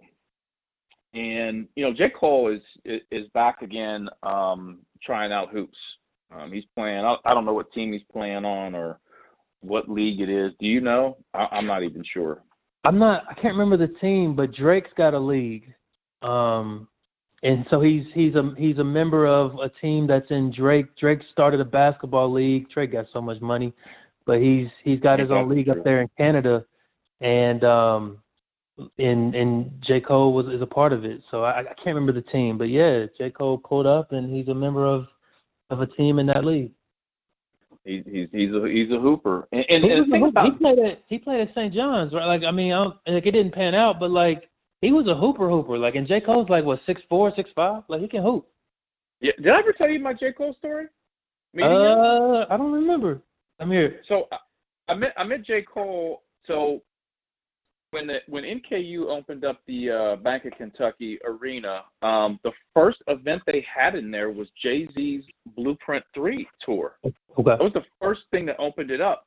So I contacted the guy who was running the Bank of Kentucky, who I actually knew, and I said, hey, I'm a huge Jay-Z fan. Can you get me tickets? And he was like, I'll get you tickets, but he's like, I need one favor in return. He's like, my son is a huge Bearcat fan. Can you get him, like, autographed basketball and some things from the Bearcat basketball team? And I said, done. That's easy. I'll get a pair of shoes from one of the players signed. He was like, oh, really? So I got him all this stuff signed. So come time for the Jay-Z concert, he doesn't tell me where my seats are. So he just texted me and said, hey, the tickets are in will call. You have 4. And I was like, great. So we get to will call. So 2 of my buddies go with me, so it's 3 of us. 1 ticket I didn't use because my one friend decided he was going to go somewhere with his girlfriend. He didn't want to come to the concert because he thought we were going to have shitty seats. True story. Mm-hmm. All right. So we get there, and the lady hands me the tickets at will call. She's like, oh, you must know somebody. And I'm like, what? So I look at the ticket, and it just had zeros all over it. So we get down there. So it's my buddy Jamal and Matt. We get down there. We are front row, like right on the stage, like right where I could reach and touch the stage. Well, come to find out later, Jay-Z turned in his tickets because he had no family coming. Those were Jay-Z's 4 tickets. Whoa, so, nice. And they're right next to. I could literally walk out of my seat and walk backstage. So my friend Matt is in the one seat. Jamal's in the next. I'm in the next one. And the seat to my left, which is like right to the aisleway to the backstage, no one's sitting there because my other buddy didn't go. So we're standing there. Pharrell Williams performs with the Nerds. And then this guy comes up and he stands next to me and he goes, hey, is anybody sitting here? You mind if I sit here for a minute? And I'm like, no, you're cool. You can sit there for a second. I don't have anybody here. And then I turn back and look at him. I'm like, man, you look familiar. Did you play basketball? He was like, I did. And I was like, oh, so we just start talking about hoops. And then I start looking at him. I'm like, wait a minute. I think I saw you on, like, some show. Do you rap? He was like, yeah, my name's J. Cole. And I'm like, this is before he was, remember, he was on the Blueprint 3 album. He was on Stars Born. Yep. Nobody, and I really wasn't hip to him. So, man, we talked about basketball, and he just was like, and I told him, I said, I played for Cincinnati, and Jamal here played for the Bearcats as well. So, and we chopped it up, talked about basketball forever. So anyway, so finally he goes, hey, man, thanks for letting me sit here, man. I just wanted to kind of absorb the show from this angle, man. I got to go. I'll see you. And I was like, all right, man, see you. So he like leaves. I don't pay any attention. Man, Jay-Z comes out and performs, and about 3 songs into it, he brings J. Cole out for Stars Born. And everybody that was around us just starts looking at us like, you know him? I'm like, like he just pulled up. So, yeah, and when I tell you he's a hooper, like we were talking about, like really talking about hoop, like just the intricate parts of it, the game. That's my J. Cole story, man. It was, and it turns out I say, Jay-Z obviously is my favorite rapper, but I put J. Cole up there as, my top guy in this new generation of hip hop. Yeah, no, he's. I've always said it's him and Kendrick. Like I guess the Holy Trinity, if you will. Excuse that term, but it's Cole, Kendrick, and Drake. I mean, those are the 3 kings of this. Maybe not this generation, but that middle generation between the Jay-Z, Nas, DMX. Those guys, and I don't know I'm 30 plus, but whoever and I was telling somebody, not to go on a tangent, but like the thing was going on with Young Thug and Gunna right now, and what they got going on legally, and the racketeering and the RICO charge, whatever. We don't have to get into that. But my point is that to some respects, they are this generation's Jay and Nas and Kendrick and Cole and like they are, I respect their grind and what they've been able to accomplish musically, the other stuff, whatever. But my point is like, just imagine if Jay-Z and Nas got arrested for RICO charges at their prime of their careers when they're the number 1 artists in the, you know what I mean? Like, that younger generation, Young Thug and Gunna and 21 Savage and like that's their, not looping 21 Savage with those two, but they are huge for that younger generation. But yeah, I met Cole once too before, and he's a really dope dude. I met him backstage at and that was that theater called at Madison Square now. I think it's the Hulu Theater now, but it changes names depending on whoever cuts a check, right? But I think it's I think it's the Hulu Theater. But yeah, when he was doing the Dollar and a Dream tour, early on, like this was about the time when the Cold World, the Sideline Story, the debut album came out. It was either right after that or right before it. He had a show, and I was backstage for that. And, wait a minute, where was this? Where was this at? New York. New York City. In New York City. Okay. I was living in I was at ESPN at the time, living in Connecticut, and so I would go to New York all the time. And I remember being back, and he was just a really humble cat. And then again, this was years ago, and he wasn't. We knew J. Cole. I mean, he had made some appearances. This was after the Blueprint 3, so we knew him, but he wasn't J. Cole yet. Like he was doing the Dollar and a Dream tour where he was literally charging people $1 to get in. And so, so we went to the show. A friend of mine, an ex-girlfriend of mine, and she worked for Columbia Records, so she knew a lot of people in the industry. And so anyway, we were backstage, just chopping it up, and I was able to meet him, and just a really humble dude. And look, man, I've been in this business so long. You happen to just meet famous people or some of your heroes, and when it happens, you just pray that they're cool.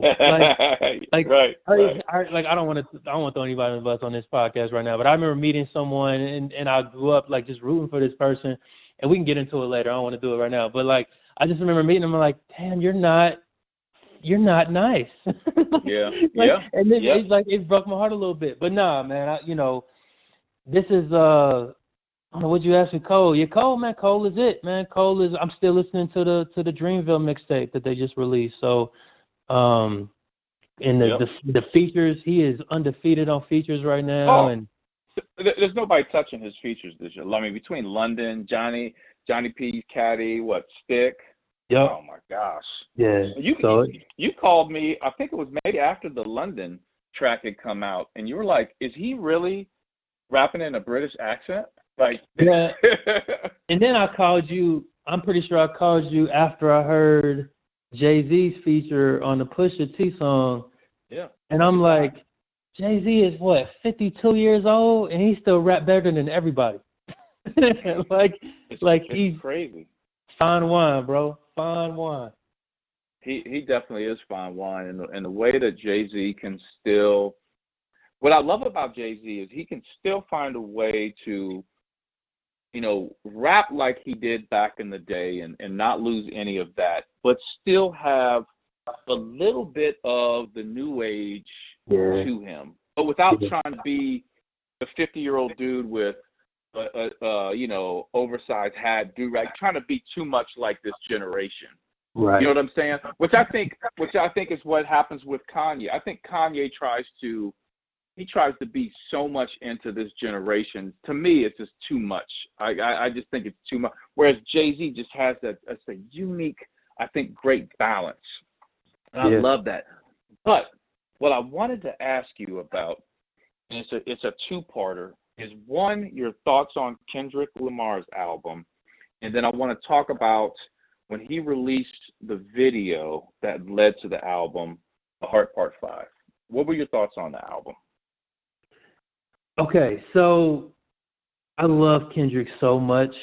Like, again, he and Cole to me are like, they're it. Like they are the current gods, current kings.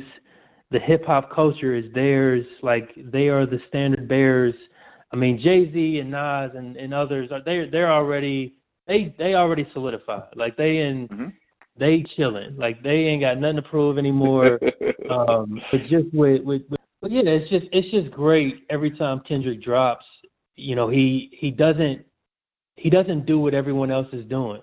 He follows his own path, and it's almost like I remember watching an interview years ago, and Missy and Timbaland were saying how they lock themselves in the studio, like when they're creating music, and they don't listen to anything else.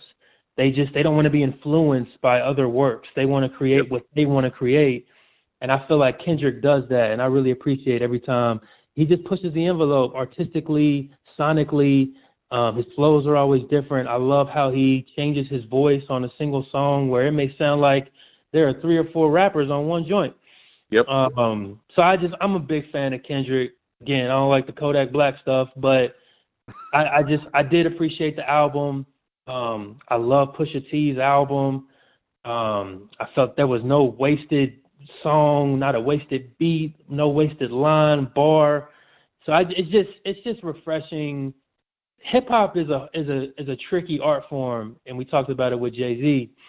It's such a young genre, in the broad scheme of things, that literally we don't know how to grow old in it. Like, Jay-Z, he's maturing within the genre of hip hop, which is the first I think we've ever seen. Right, like a guy like Fat Joe is another guy that's figuring out how to maneuver in a space of, still putting out dope music without sounding like an older guy trying to be young. Yep. And like 444 is an album that changed the game because it was massively successful. It still sounded new and fresh and hip with mature topics, and without trying to sound like, all right, I'm trying to sound like I'm 25 when I'm 48 or whatever Jay-Z was when he dropped that. So yeah, man, it's cool to see older guys putting out quality work, and they're featuring younger artists. Don Toliver was on that joint. Lil Uzi Vert was on that Pusha T album. So I do like when the older guys mix with the newer guys. I appreciate, pulling them back and trying to stay connected with that young generation. Lil Wayne birthed a lot of these cats, right? And he still does songs with some of these young artists. So I do appreciate, if Kodak Black wasn't such an asshole, sorry, but I wouldn't mind like the look. I just don't dig what he stands for on a personal tip. Yeah. Like 21 Savage, I don't know these cats, but like I may not think 21 Savage is the greatest rapper, but I don't know him like moral, but he isn't known for doing some of the stuff, or at least saying some of the stuff that Kodak Black has said. But again, no one's perfect, and I'm not trying to paint myself as being holier than thou, and I've definitely made my mistakes. But in order for me to stand next to you, I need us to be on the same moral plane, at least to some sort of, if I'm going to put my brand next to yours, I can't really rock with you if you into some other shit. So, we're gonna need the Keith Jenkins Kodak Black podcast, man. My God, I'd love to chop it up. I'd love to interview Kodak Black. I got questions. I know you and I talked about Drink Champs and Nori, and I love that platform because it gives some artists, from our generation, and then some artists from the younger generation. That's maybe the generation of the Coles, and like A$AP Rocky was on there the other day. Had a lot of great things to say, and I know you kind of want a legit journalist, as dope as Nori is on that show. But yeah, man, I'm a big fan of hip hop, obviously, and to hear the recent albums that have dropped, it's my ears have had a great summer. Yeah, it's been great, man. The evolution of hip hop music. I mean, you think about when hip hop started, it was just quote unquote a fad, and then it's grown and grown, and you fast forward to today, it's one of the most popular genres in all of music, and it's one of the most scrutinized too. I think at the same time, like anytime a hip hop artist drops an album, it is completely dissected. It's dissected on social media. Just everywhere you go, people talk about the J. Cole album or Pusha or whoever it is.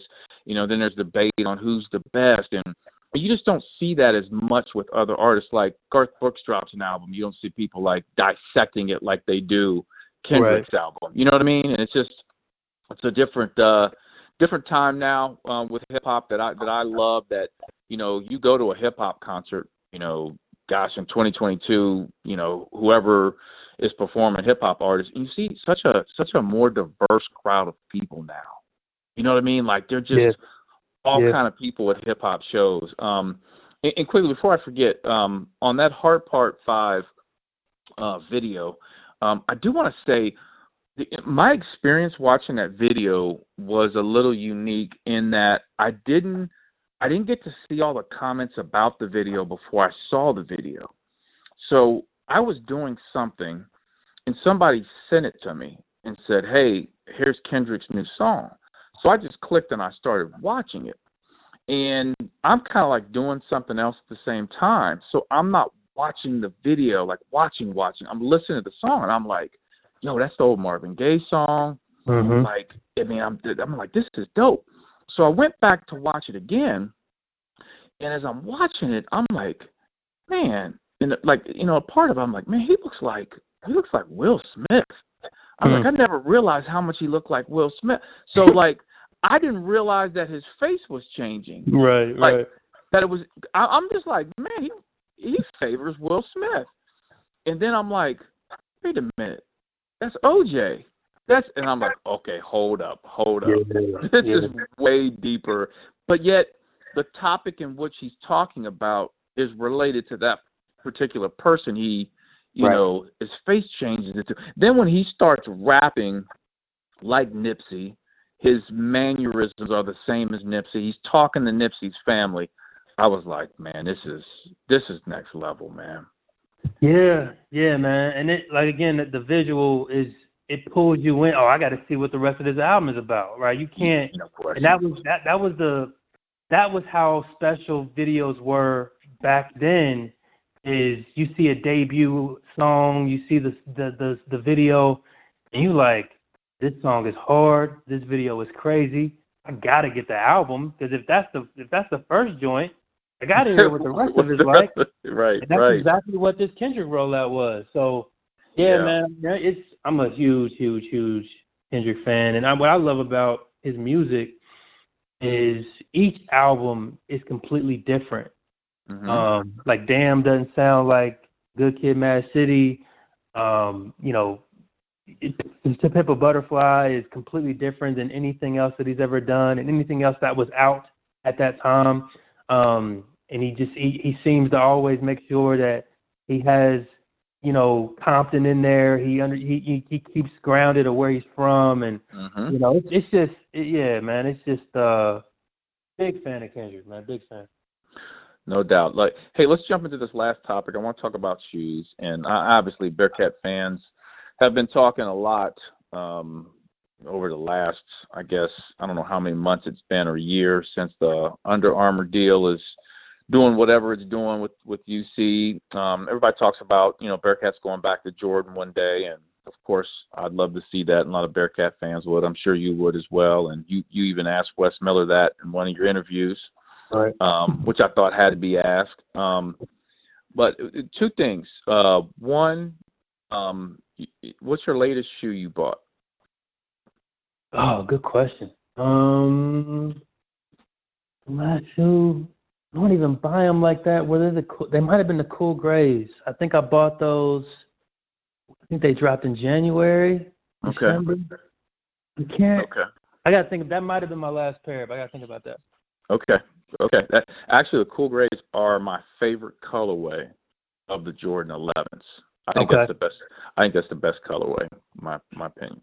I'm not gonna argue. I'm the Breads and the Concords are special to me, and then the Space Jams too. But the Cool Gray is just something special about that. And then with the patent leather and it shining. Whoop. I know. I'm with you. So I've got a question for you. I've never asked you this question.